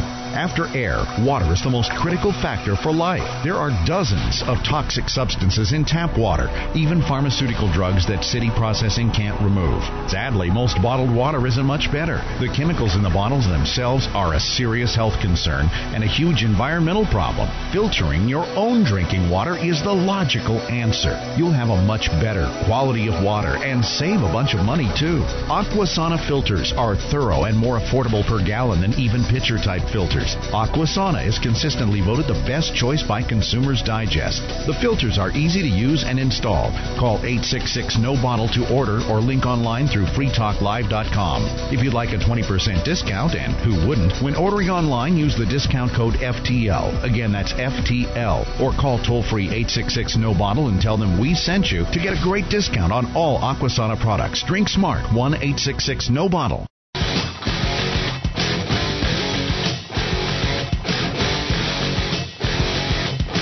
This is Free Talk Live. You can bring up anything if you dial in toll-free as we launch here into the third hour of the program. The number is 1-800-259-9231. That is the SACL CAI toll-free line. And tonight it's Ian with you. And Josh. And Mark. And you can join us online at freetalklive.com. All the features are totally free, so enjoy those on us. Again, that's freetalklive.com. As we continue here, we will take your calls about whatever you want. Back to a little more international news. Josh, you had a story about landmines.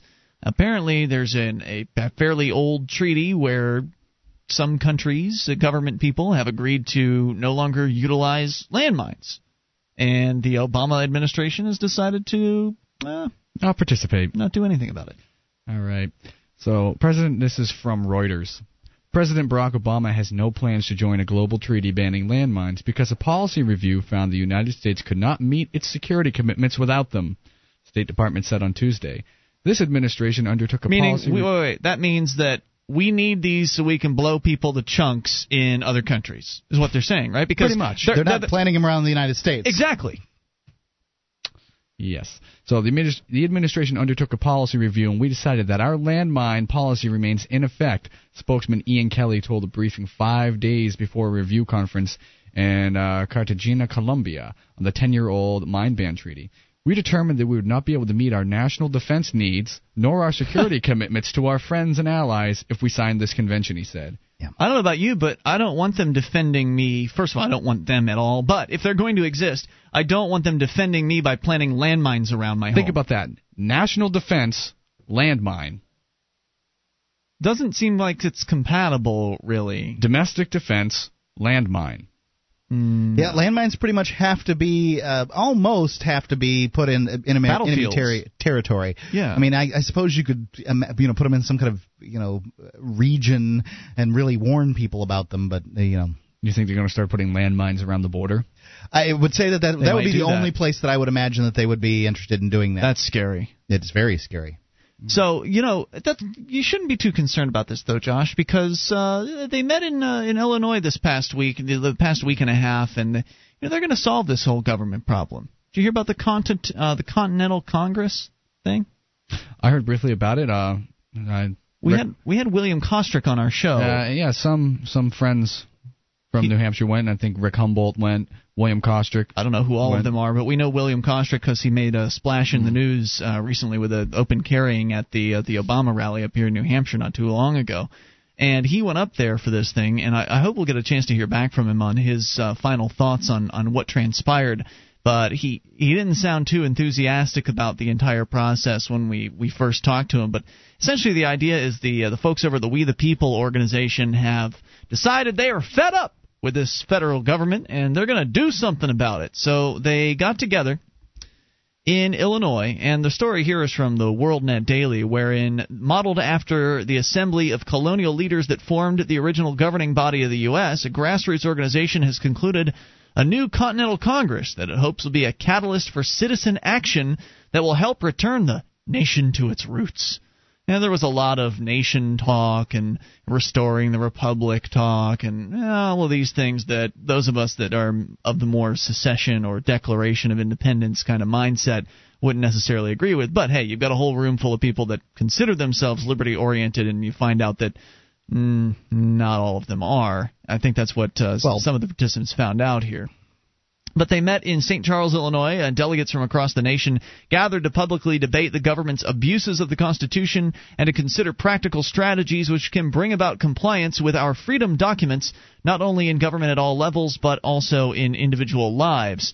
The delegates produced Articles of Freedom, which assert that the time has come to reassert our God-given natural rights and cast off tyranny. Hey, that sounds good, right? I like that. Let the facts reveal, they say. The federal government of the United States of America, which was instituted to protect the rights of individual citizens, instead threatens our life, liberty, and property through usurpations of the Constitution, and emboldened by our own lack of responsibility and due diligence in these matters, has exceeded its mandate and abandoned those founding principles which have made our nation exceptional.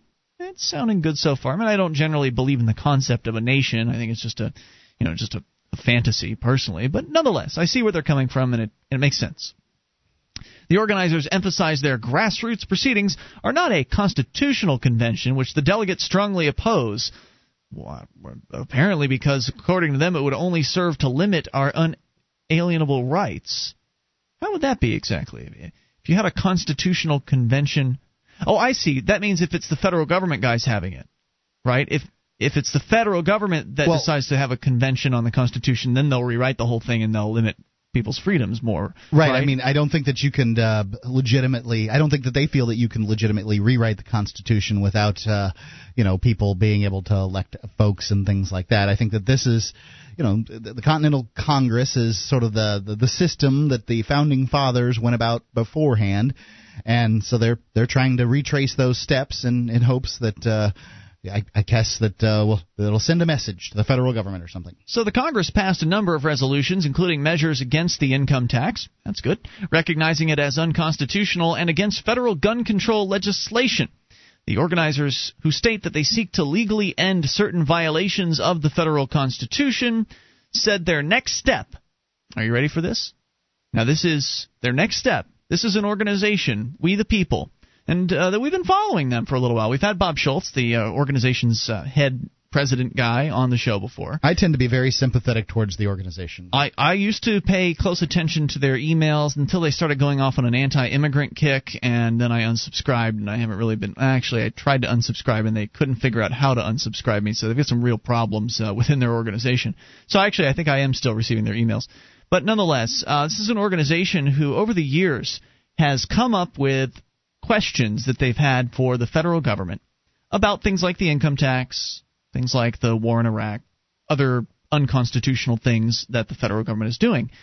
And they've asked the federal government people these questions over and over again. They've gone to the IRS, they've asked them the questions, they've been ignored. Individually, the members of this organization have sent their questions to these government agencies, they've been ignored. They got together in Washington, D.C., sent copies, hand-delivered copies of all of their questions to every one of the so-called representatives in D.C., and the heads of the various different bureaucracies, and gave them a certain day and time at which they could come and respond to these questions, and they were completely ignored. They then filed lawsuits, and they went all the way up to the Supreme Court, where the Supreme Court upheld a lower court's decision. They refused to look at the case, therefore upholding that lower court's decision that essentially found that the right to redress, which is found in the First Amendment of the Constitution's Bill of Rights, it's one of the less known portions of the First Amendment, that you have the right to peaceably assemble and to petition the government for a redress of grievances. And the right to own a pet.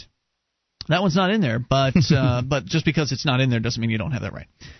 But in the case of the petitioning for a redress of grievances, the federal court found that means that you guys can send us your questions, but we don't have to answer them. You can send us your petitions, and that's your petition. We don't have to say anything about it. Federal government doesn't have to actually do anything with your petitions. We can just toss them in the garbage and, you've petitioned us. Congratulations.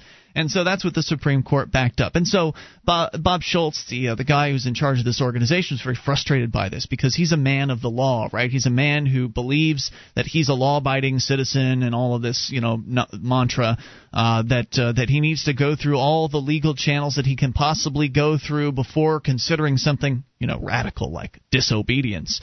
So that's what he was trying to do with going to the Supreme Court. The Supreme Court kicked it back in their faces, and so instead of going to civil disobedience, disobedience, they decided to call this Continental Congress Well, together. actually, he tried civil disobedience. He did. He did attempt it. He was going to go and do a hunger strike on the Thank you for bringing this up. steps of the Capitol or something like that. One of these places, one of these government places of the thieves' dens. They were going to have a large hunger strike. It wasn't just going to be him. It was going to be several people. And the Federal Parks Administration or whatever said that... Where's your permit? No, they said, we will not issue you a permit, so they didn't do it. I thought they actually went and did some sort of event and then were told that, since they didn't have a permit... Anyway, it was something like that, wherein they were prevented from doing their big thing that they'd planned because, well, they were trying to follow the rules. And if you follow the government's rules, you'll never be allowed to change anything significant. They don't want you to change anything. Of course not. So what is their next step? We'll find out in moments. This is Free Talk Live. Are you moving to New Hampshire for the Free State Project? Maybe you are already here and need to find a place to call your own. Mark Warden, the Porcupine Realtor, will help you find the perfect property. Do you want a home with 50 acres of land? How about an income-producing building? Perhaps a cabin on a lake or a condo in an urban area. Invest in liberty and property. Contact Mark Warden, Porcupine Realtor. See his banner ad at freetalklive.com.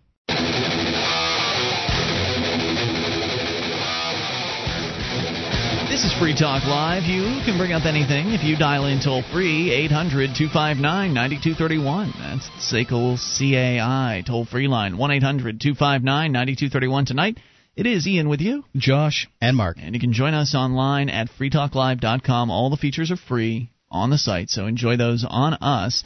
And the features apparently don't include the listen lines, because apparently they are down. So I gave out the numbers tonight and found out they weren't working. But the amp lines are back online. We were having problems with those, but Free Talk Live amplifiers can now get back through on the amp lines. And if you don't know what the amp line numbers are, oh well, you'll have to become an amplifier at amp.freetalklive.com. Uncovering the secrets and exposing the lies, that's what the readers of freedomsphoenix.com get every day. Readers of freedomsphoenix.com are constantly provided with the detailed real news that lies between the lines of propaganda and the relationship that we all have with coercive governments.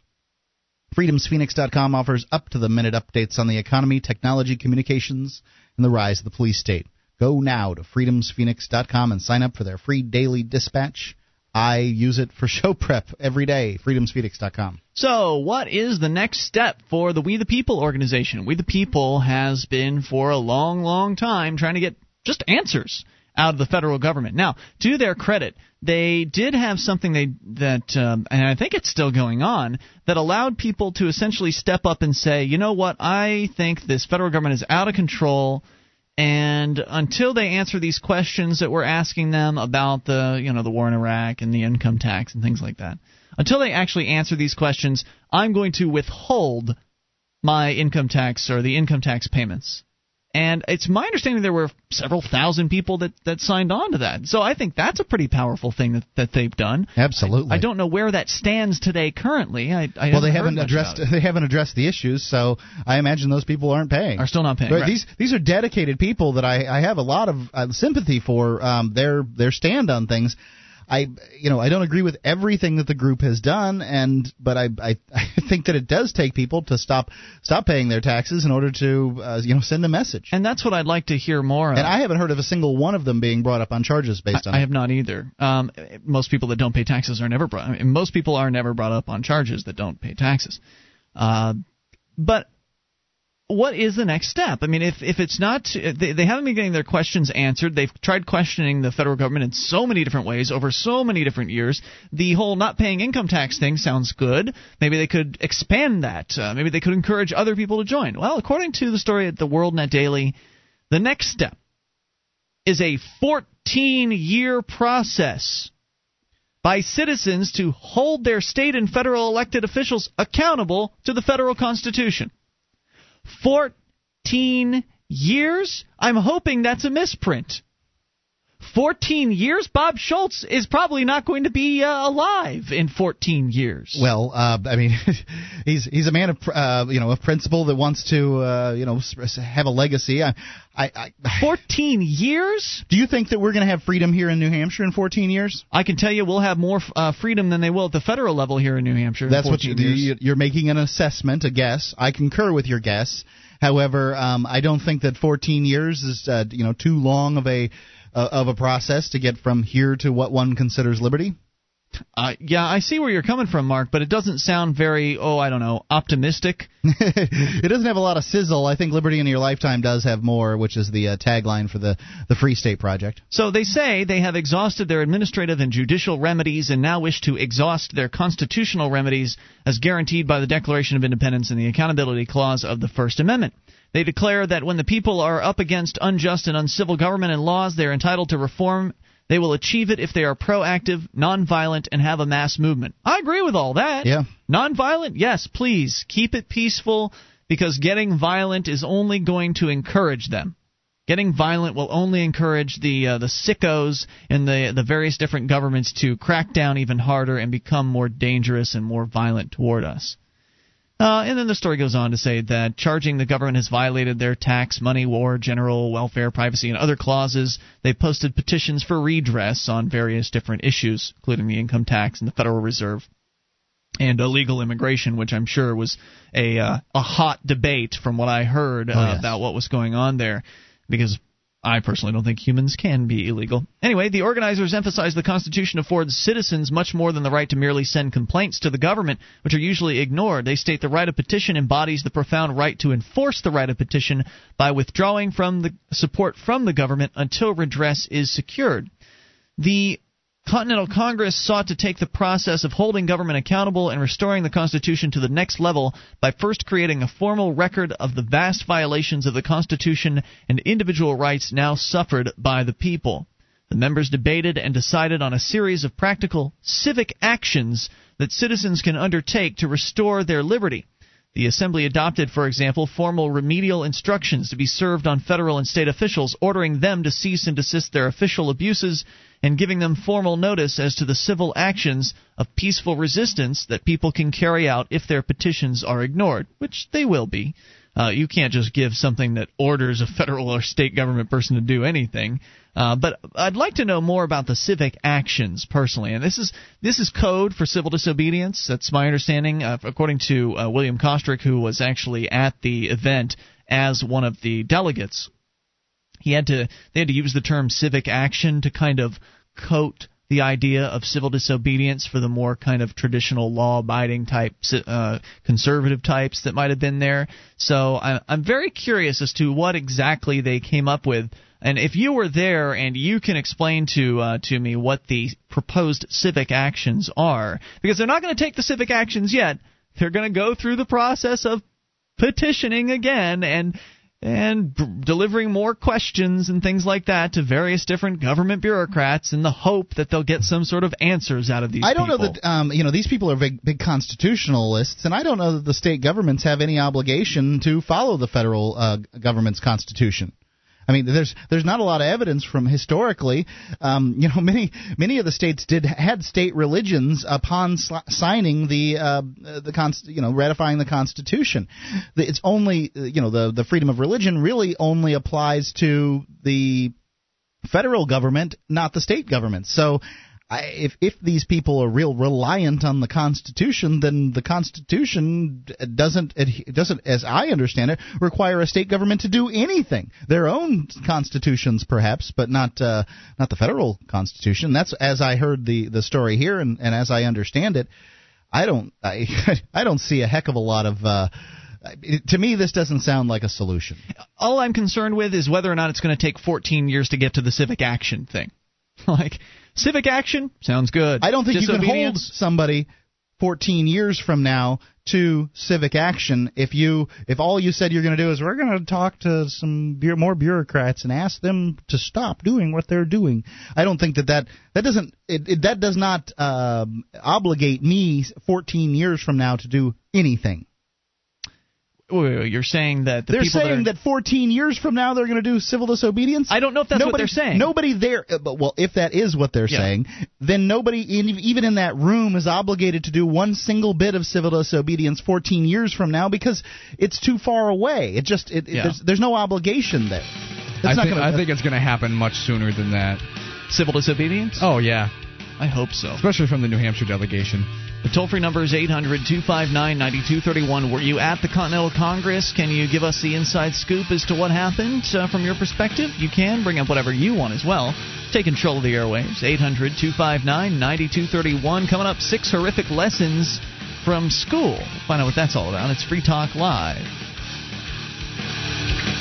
This program is brought to you by FreeKeene.com. FreeKeene.com features audio, video, and blogs chronicling the transition to a voluntary society. FreeKeene.com also has comments and discussion forums so you can be heard. FreeKeene.com. This is Free Talk Live. You can bring up anything if you dial toll-free to 1-800-259-9231. That's the SACL CAI toll-free line tonight.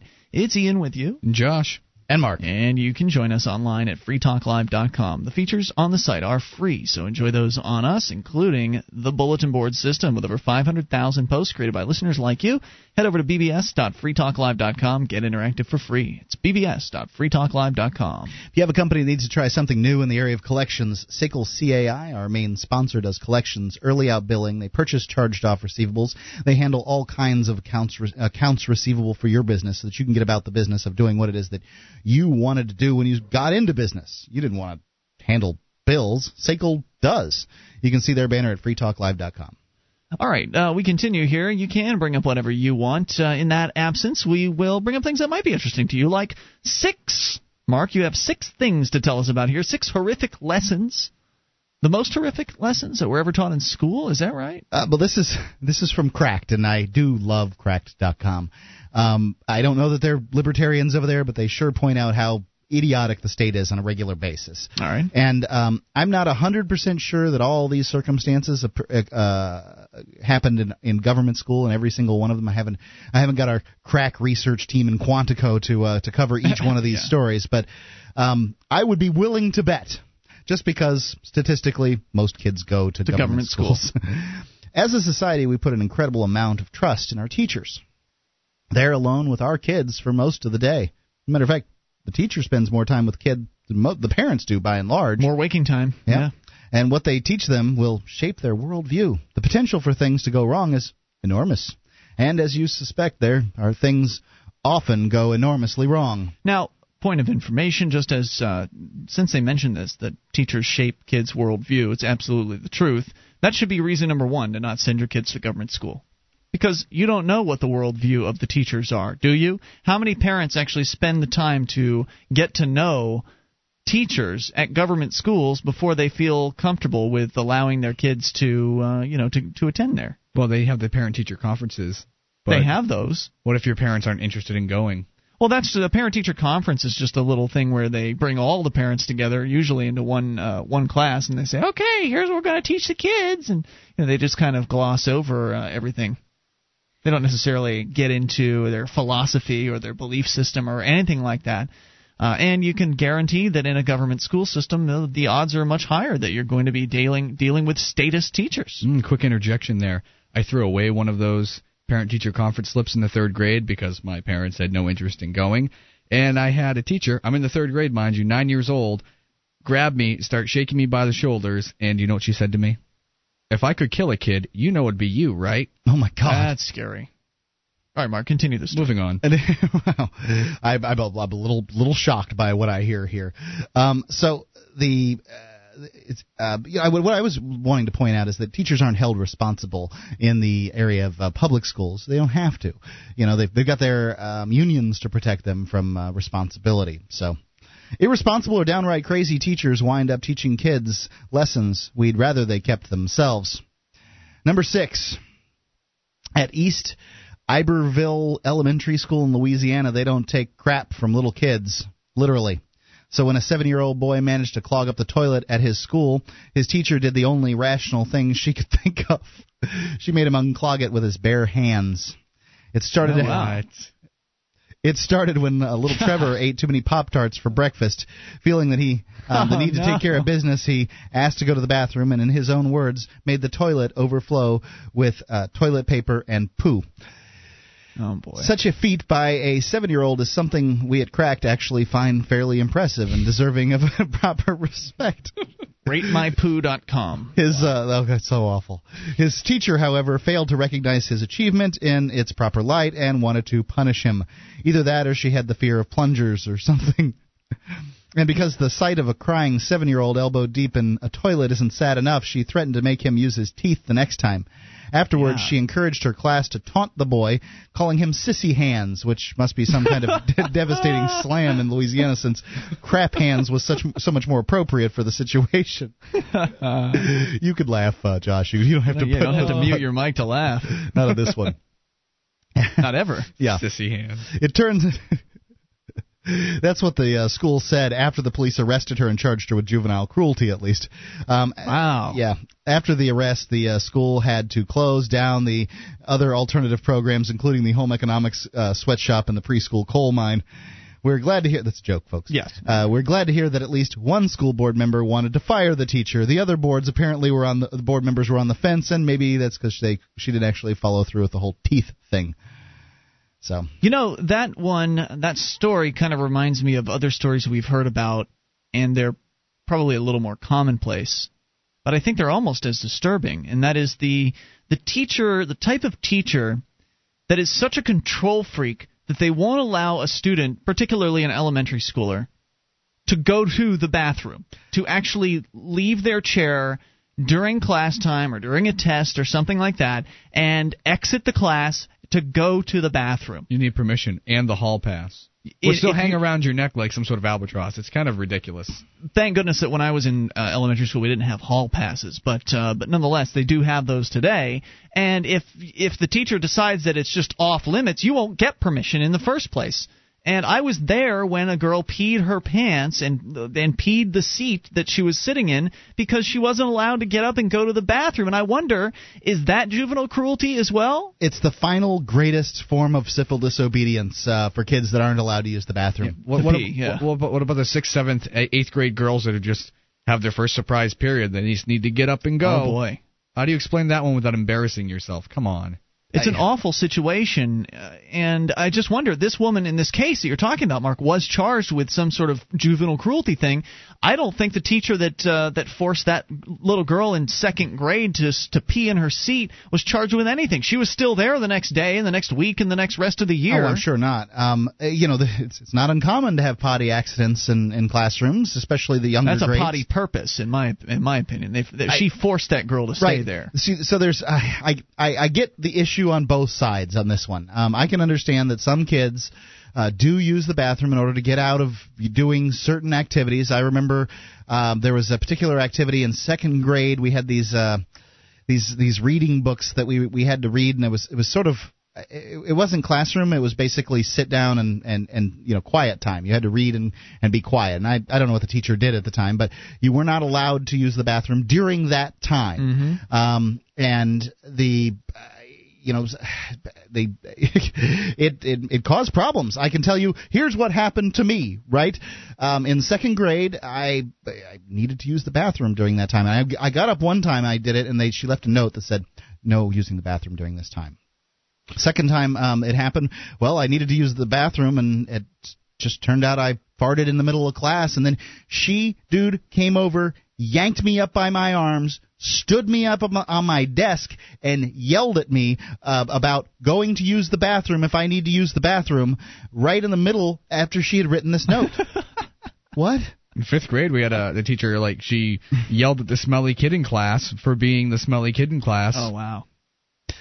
That's humiliating. It's humiliating, and I don't know. I mean, how do you deal with the smelly kid? I don't know. A lot of these teachers have a lot of issues. Go home and take a shower and ask him what the hell is wrong with him. Let's talk to. We're going to take a break here. I know there's 5 more of these things, but Joe is on the line in Illinois, and you're on Free Talk Live. Joe, what's on your mind tonight? Hi, it's so great to talk to you guys. You guys are awesome. What's on your mind tonight, Joe? Well, I just wanted to bring up, have you guys heard about this latest scandal with the anthropogenic global warming crowd? Yes. Yep, some hacker cracked into a particular university that was receiving government funds to do climate research and basically found out that they were scamming, they were making crap up, they were falsifying information, and basically trying to make it look like this whole global climate change thing was actually some sort of human-caused phenomenon, when in point of fact it has likely more to do with the sun. Yes, that's exactly right. And this is like probably about the 15th time that I can remember they've been caught engaged in some kind of fraud. And I just think it's so important for the liberty community, libertarians, anybody who cherishes their freedom to fight this myth with everything they've got, because we can't let it become embedded in people's consciousness that and I don't think real. it is. Most people, I think, don't believe it. Thank you for the call. More coming up. Free Talk Live. This Your Family Today tip is brought to you by Boost Kid Essentials, the nutritionally complete drink with 25 essential vitamins and minerals and probiotics to help support your child's healthy growth. Visit us at kidessentials.com. Calling certain foods bad or good doesn't go very far in helping kids understand about balanced diets. Discuss the powers of foods. Carrots are good for your eyes, fish keeps your heart strong, and how they work together to help kids grow, and they'll remember it even better.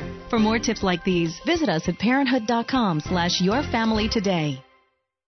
This is Free Talk Live. Only moments remain. Enough time for your call. If you make it now to 1-800-259-9231. The number brought to you by SACL CAI. 800-259-9231. You can join us on our website at freetalklive.com. We give you the features free, so enjoy those on us. And if you enjoy this program, please vote for us in the Podcast Awards. We need your votes, and we need them every day from now until the very end of the month. I think the 30th is the last day for this, so you've got another 5 days or so where you can vote for Free Talk Live at podcastawards.com. You just scroll down the page, find the political category. That's where we've been nominated, thanks to listeners like you for nominating us. Now we need your votes. So select Free Talk Live, scroll down, fill out your name and your email address. You'll likely be email verified to make sure you're not some sort of robot. You're a real human being that's voting. And that's it. That's all you need to do for today. And then hopefully you'll do it tomorrow and the next day and all the way through the 30th. So go to podcastawards.com, because with your help, we can be the only podcast to have ever, or radio show / podcast, to have ever won 5 awards, podcast awards in a row. But you are the only one that can make this possible for us. So please go to podcastawards.com and vote for Free Talk Live in the political category. As we continue, Mark, you're sharing with us from crack.com 6 horrific lessons. 6 of the most horrific lessons that were ever taught at school. First one was a kid that was forced by his teacher to pull his excrement from a toilet drain with his hands. Yep. Let's go to number 5. They say experience is the best teacher. Hands-on lessons are easy for things like learning to draw a picture of a turkey by tracing your hand, but harder for subjects like history. This didn't stop teachers at Apopka Memorial Middle School in Florida. Yep. Who decided that it would be Central Florida really fun to have a Holocaust Day. As we learned, while researching this, celebrating, not remembering. While researching this article, the Florida public school definition of fun translates roughly to mentally scarring. As students showed up on the big day, certain kids were given gold stars to wear. These students were supposed to be Jewish students throughout the day. They were persecuted by not being able to use certain water fountains and not allowed to sit down, just like in the Holocaust. Neither the students nor their parents were told about the day because teachers said they didn't want students to be prepared for the terror and fear, well, at least annoyance and mild confusion, that was to come. Apparently, the teachers felt that you really couldn't half-ass something like the Holocaust. As one boy told his dad afterward, the only thing that he really learned was he didn't want to be a Jew. Oh, gosh. They're pretty sure that this not a very effective teaching job there. Yeah, we're pretty sure this is almost the exact opposite of what the teachers were hoping that the kids would learn, or was it? Parents were predictably upset and flooded the school with complaints. Even Jewish groups were left palming their faces and cursing silently in Yiddish. Sadly, all the backlash from the day caused the school to cancel the master-slave role-playing exercise. However, it went on as planned at another school. Number 4, most teachers have that voice of reason in their heads that tells them that they're going too far with a child. This voice usually chimes in before they tie up the student's hands and legs with tape. That same voice probably gets them a little louder when the teacher is trying to decide whether or not to stuff those students under a desk. One teacher in White Plains, New York, was apparently deaf to that voice of reason and instead chose to listen to her voice of terrible ideas. During a history class for 7th graders, the teacher was trying to impress upon her students that slavery really sucked. Fearing that her students wouldn't take her word for it, she felt that the only way to really get the point across would be to make the students feel what slaves went through, just like how you need to push people off a building to show them that hitting the ground would really hurt. So she brought him out into the fields, got a man on a horse with a whip, and what happened here? I mean, to make things even more realistic or something, the teacher forced one student to take part in the demonstration after not getting enough volunteers. And, of course, the teacher, who was white, chose a black student to participate because she really wanted to make the cracked list. When they were finally released, the student who was made to pretend to be a slave decided that getting tied and stuffed under a desk was some serious bullcrap and told her parents. When they complained Wait a minute. She couldn't get any volunteers to want to be the slave? So she got the black kid. Well, they got some, but not enough. Oh, okay. I was going to say, it sounds to me like the kids already get it about slavery. They don't want to volunteer for that role. When they complained to the school, the superintendent admitted that it was a bad idea if it upset the student. We're thinking that if you have a middle school student who loves being tied up and shoved under a desk, you actually have a bigger problem on your hands, which I love. Cracked. This is from Cracked.com. The six most horrific lessons ever taught in elementary school, and they are some horrific lessons. Let's go on to number 3. School is supposed to prepare kids for real life. We don't want our kids to think life is just about video games and embarrassing ill-timed boners, because let's face it, life is about working and taxes and the embarrassing inability to get boners when we're older. One teacher in Plant City, Florida, felt that the current school curriculum wasn't keeping it quite real enough and decided to remind the kids that nature is one cruel entity. It all started with the birth of 2 cute bunny rabbits. It didn't say entity, did it? It did not. Okay. 2 cute bunny rabbits, and when things went downhill from there, the bunnies were... Real bunnies? Yeah. Okay. They were rejected by their mother, who was maybe busy turning tricks to feed her carrot habit or something. Being the agricultural instructor at the school, the teacher knew that the only solution was to bury the bunnies alive. Oh, gosh. Wait, what kind of school was this? Elementary school? Yep. Okay. An incubator wouldn't have worked in a bottle? The idea didn't sit too well with the students, wow. who, for some crazy reason, refused to kill the bunnies. It was also she wanted whoever it was, the teacher wanted to force the students to actually do the burial, to actually have the kids. I mean, as though it were a bad enough idea to actually bury bunnies alive in front of kids. She actually wanted them to take part in the executions. It was at this point that teacher decided the only way these kids were going to learn about life would be to watch as she tossed the bunnies in a hole, whacked them a couple of times with a shovel, and buried them herself, possibly while screaming, "We are the bunnies, and the shovel is God." I don't know what that means. After some students finished puking and witnessing the bunny murder, they went home and told their parents. The teacher admitted that, in hindsight, bottle feeding or pretty much any other idea really might have been the better choice after all. A postpartum depression. Yeah, a spokesperson for the school district said the school would do things differently in the future by getting release forms from the students before making them watch the inhumane killing of any more defenseless animals. Wow. Oh, I love Cracked. Port St. Lucie, Florida.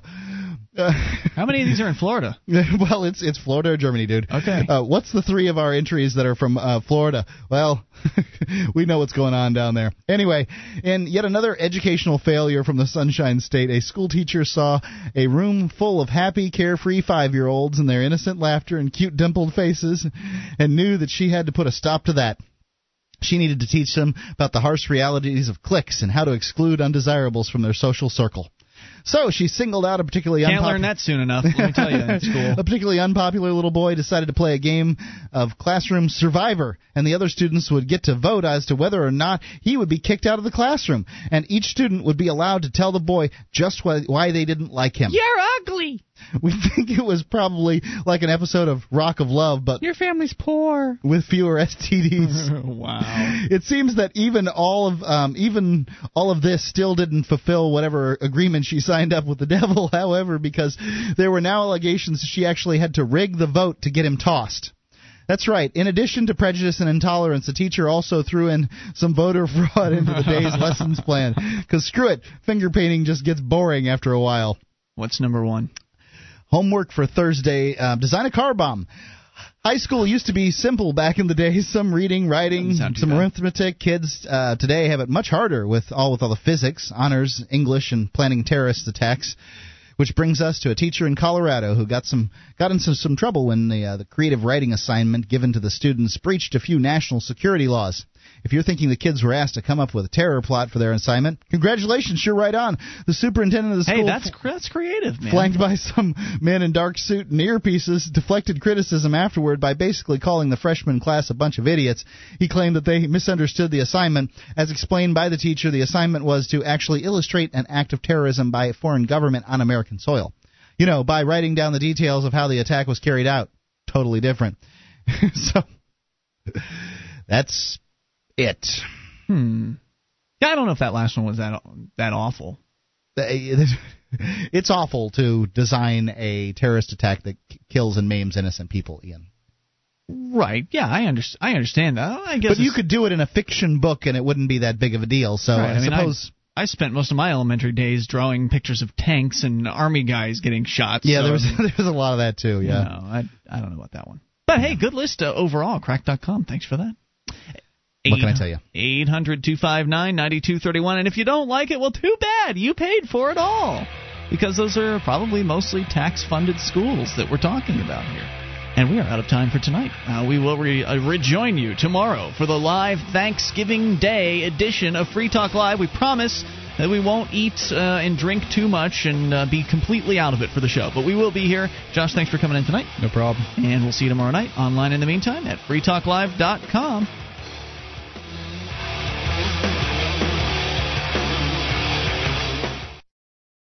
The following edition of the Mark Interview Series is brought to you by the Free Talk Live AMP program. Become a Free Talk Live amplifier today for as little as $3 a month. Get perks and help us get on more radio stations and more internet connections at amp.freetalklive.com. That's amp.freetalklive.com. And here's Mark.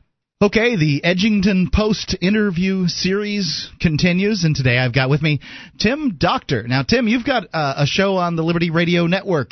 Tell me about the show. Tell me about yourself. I am what I call a small L libertarian, call the ball as I see it kind of a guy. And, really it's putting up the kind of stuff that a lot of people won't put up because they're too afraid to say it. That's why I wanted to talk tonight about politically correct culture, which I just love smashing to pieces. Okay. Tim? I'm right here with you. Okay, smash it to pieces, man. Okay. BC. We hear about it all the time, but can anybody define it? Nobody has given me a definition of what political correctness is, so I'm going to toss one out there. Oh, you're going to toss one out? Oh, I thought you were asking me for one. Go ahead. You know what? If you want to throw it at me, I'd love to hear it. We can bat it back and forth. Go ahead. What do you think it is? I think that political correctness is a, like maybe they've taken it too far, but it's basically being, saying things in a nice way. That's remarkably close to what I've got in my little lexicon. Okay. We're all civilized people, right? We live in a civilized culture, and none of us like to go out of our way to offend somebody. We don't want to hurt their little feelings. And so there's what I call a reverse morality that people have developed.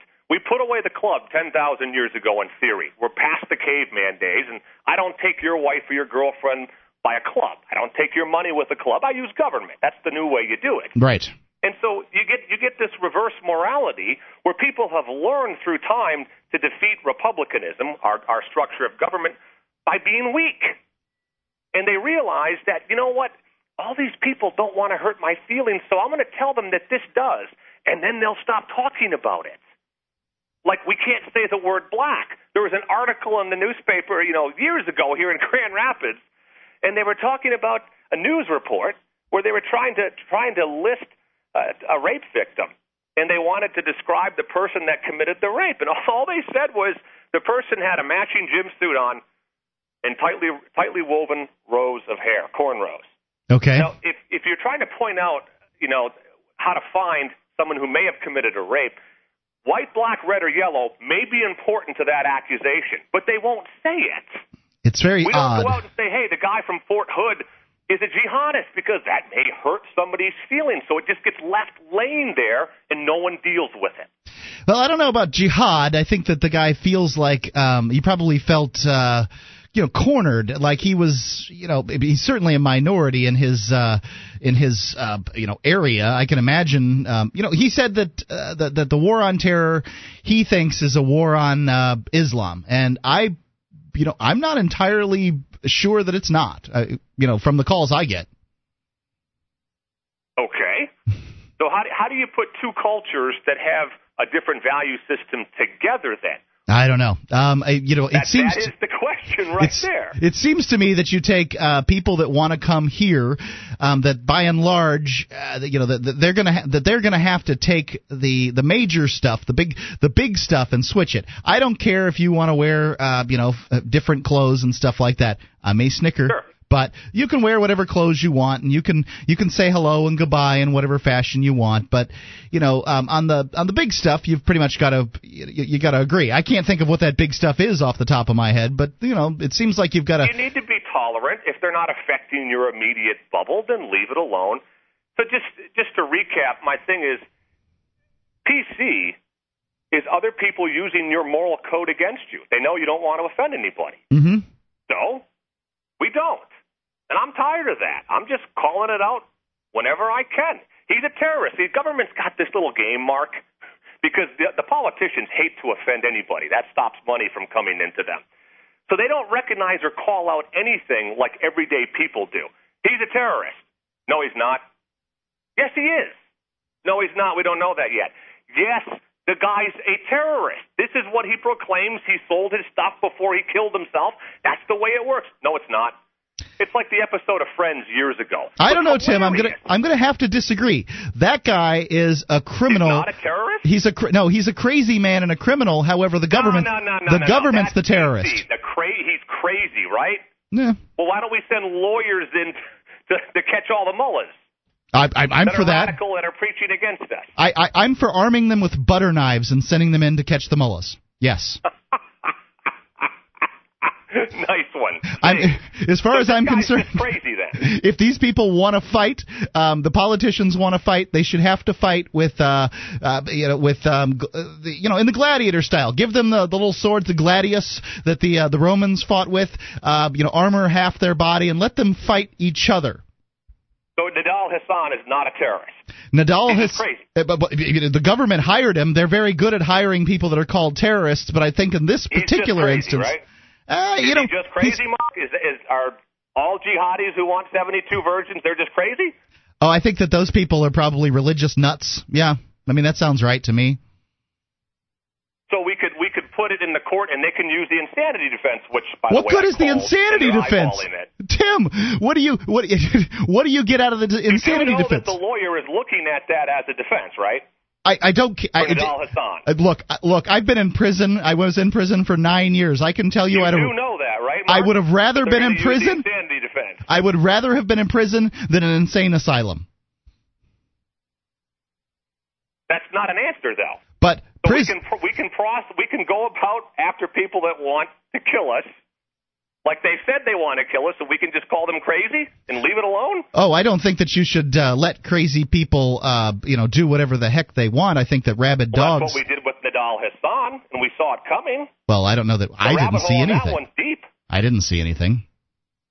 You didn't see it because you weren't in charge of it. Well, you see, the problem is, though, that you've got the government in charge of it, and the government's very bad at doing things, Tim. Yes, we have found holy ground, Mark. They suck. They don't have any common interest to defend us. They just want to herd the sheep along. My question is, do you want to send these people to protect you? They can't protect themselves. That's a circular argument. You don't sound like we need protecting. They won't arm their own soldiers. I mean, if those soldiers... That's a circular argument. If they're just crazies, then we don't need to arm ourselves to defend against them, do we? Well, what? Are you kidding me? Crazy people will hurt you. We do need to go after them then. I don't know who we're going after. Pardon me? I don't know who we are going after. Jihadists? Radical radical Muslims? You don't know who they are, or is that a PC term I can't use? I don't. You can use whatever term you want. I don't. Like a jihad, as far as my understanding, is supposed to be a defensive war. So if somebody's attacking you, but that's not what they're using it for, are they? I don't know who they are. Once again, if somebody is coming, this is the game, right? We peek and we hide and we don't call it out, do we? Isn't this PC right here, Mark? I told we don't acknowledge what they want to do. I'm kind of a PC guy, Tim. I believe that if a criminal is trying to harm you or your family, that you should put a hard one right between their eyes. However, that I like. I don't think that you should go running off to their country to try to ferret them out of their clay hut.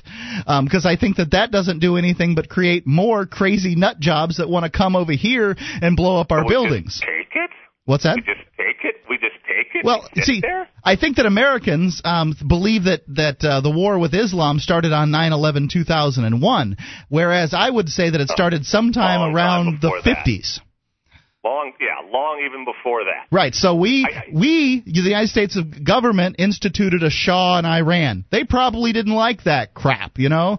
We are backing up the sheiks, the King Hassan, I agree. We've been King all Fahd. over the world. You're right. You're dead on. So now we do nothing. Well, I say that the United States government, withdraw all of its troops from all the countries, all the foreign countries, will stop this. And then we draw them back here. And if some agent of some other government comes over here in order to fight, that's a war, and then you attack those people that have started a war on you. However, if individuals come over here, you treat it as a policing problem and you take care of those individuals. Because we didn't attack Saudi Arabia, who are the ethnicity of the people that blew up the towers, as I understand. 19. No, I agree. It's convoluted. There's no doubt about that. But the reason it's convoluted is government and going after people. They suck at what they do. There's no doubt about it. Here's the key difference that I'm picking up on, Mark, with all genuineness. I'll take the Snydery and the sarcasm out of my side of the fence, at least. I'm looking at the entire global thing, this whole issue, through the eyes of the pecking order, the animal kingdom. And everything that I see tells me that human beings always try and take down the guy that's above them. They always want to knock them down so they can take it over. The lean guy comes in, he's hungry, and he takes over the big city, and he knocks out the fat cats. Animal kingdom, over and over again. Social status, we love that. We fight over sex and resources and social status. That's it. Yeah. And I saw a quote from a 16-year-old student in an interview with Thomas Friedman, reporting from the Middle East a number of years ago. And the kid goes, at the American University, and to me it was insightful. He goes, "Who are you? You've been around for a couple hundred years. We've been here for 1,000. Now that's a pecking order statement to me. Sounds right. And so to me, it's not a legal issue because I think if we did do what you said, if we pull back completely, it's still coming. I could be wrong. I'd love to be wrong. Right. I've heard this before that, and I'm not entirely of the opinion that it is not true, that the Muslims are breeding at an incredible rate, and soon they will take over the globe like a big, giant, dangerous cancer. And it's possible, right? I don't know, and I'm not willing to say that is not true. However, what I am willing to say is that there is no we in the United States government. That is you and your ass, and then the guy who's taking taxes from you. So that guy who's taking taxes from you, he's got his buddies who pay his campaign contributions, and Bingo. Those guys are the ones that benefit from these foreign wars. You and me, we don't get nothing. I didn't get the price of gas went up when we attacked Iraq, not down. And that's kind of one of the things that I thought was going to happen, right? The gas was going to go down because we were going to get some free oil. And we didn't. Their asses did. I thought we weren't supposed to. They got all the stuff. If we had taken the free oil, right? I would have. That's the thing is somewhere along the line, you're talking about this resources thing, but the fact is there is no we other than we are their resources. resource. They own our labor, they own our property, and they take it in order to fight their wars, in order to get more of other people's stuff so that they can make a larger we. That's a hard statement to disagree with, because I can't stand those people. I think they're a cancer in this country, our own government, because they've gone so far off the cliff. But yet, at the same point, we do need to have some sort of national identity. We do need to defend vigorously those virtues that we put down on a piece of paper, don't we? The virtues. I mean, do we transport? Do we require other people in other parts of the world to, go by these virtues? And if so, we are doing a very bad job of it. I know I watched recently a National Geographic thing there on some of the folks living in New Guinea, and those people they're breeding with young girls, and they're marrying off girls without their consent. It's all. I mean, they're practically treated like property, and we haven't done a very good job. What's that? What's this have to do with us? That's the thing. You lost me. Well, the idea that we would transport our values outside of the United States, the values of peace and freedom and prosperity at the point of a gun, it's a non sequitur. It doesn't work. I didn't say that, though. I said here. We missed each other. An honest miscommunication. What's that? I'm talking about here. Okay. You know what? I'll throw a radical one at you. I think English should be the national language. We need to assimilate. Well, you're talking to a sort of an ex-Republican type here, so I'm not going to be too far from this. I think that the government should be a tenth of the size it is, maybe a fifth of the size of the, 5% of the size it is. Shut it down. Turn the lights out. Keep the pretty buildings. So shouldn't be required to fill out too many government forms. However, I don't think that I'm responsible for printing those government forms in Urdu and 150 other languages for people who haven't yet learned them. I also don't think that those people should have to come in contact with the government very often. So it's, that's kind of where I'm at. I believe the borders should be wide open for anybody who wants to come over here and earn their way and contribute to this country too. And here's the big problem, though, because we've got similar views on this, on what it's like back home. What do we do when you get a nest of them that sit here and they completely reject that value system, yet they live here? So you mean like they use democracy to impose their way on us? Is that what you're saying? I'm talking about like Dearbornistan over here in Michigan. The police don't even like to go down in there. This is a subculture within a culture, and they completely reject our values. So aren't we kind of being held hostage by it? What do we do with it, though, Mark? Do you think that the people in Lancaster, Pennsylvania are being held hostage by the Amish? I am no expert on Pennsylvania. I'm no expert on Dearborn either, but I know that what I'm trying to point out is that there are other cultures here in the United States that have managed to assimilate, and I would hope that I would be more likely to want to assimilate. Dearborn isn't one of them. Well, I would be more likely to want to assimilate. It doesn't happen in a day or a night. If you look at, say, the Cubans who have come over to the United States, if you look at their first generation versus, the G1, I guess we'll call the ones that came over, okay? And then G1, let me mark that down. Yeah. G1.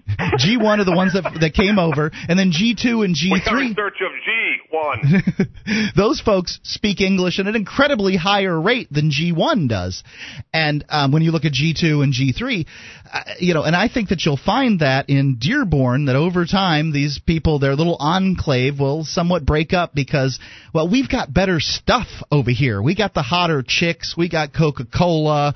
We got, oh my goodness, I hope you're right. Tight jeans. I really do. We got fast cars. What do they got? They got die a fiery death, get some virgins. Here, you can live in the house and cover your face, lady. They just don't have it. We're offering freedom, prosperity, and all these good things that people can have. I mean, in my family, my uncle taught me, he must have been fourth generation German or something like that. He taught me some poems in German. So there's still some aspect of the culture that still exists in that at one point that would have been a very bad thing. Benjamin Franklin has a quote talking about the people in Pennsylvania, the Amish, and how those people just won't assimilate.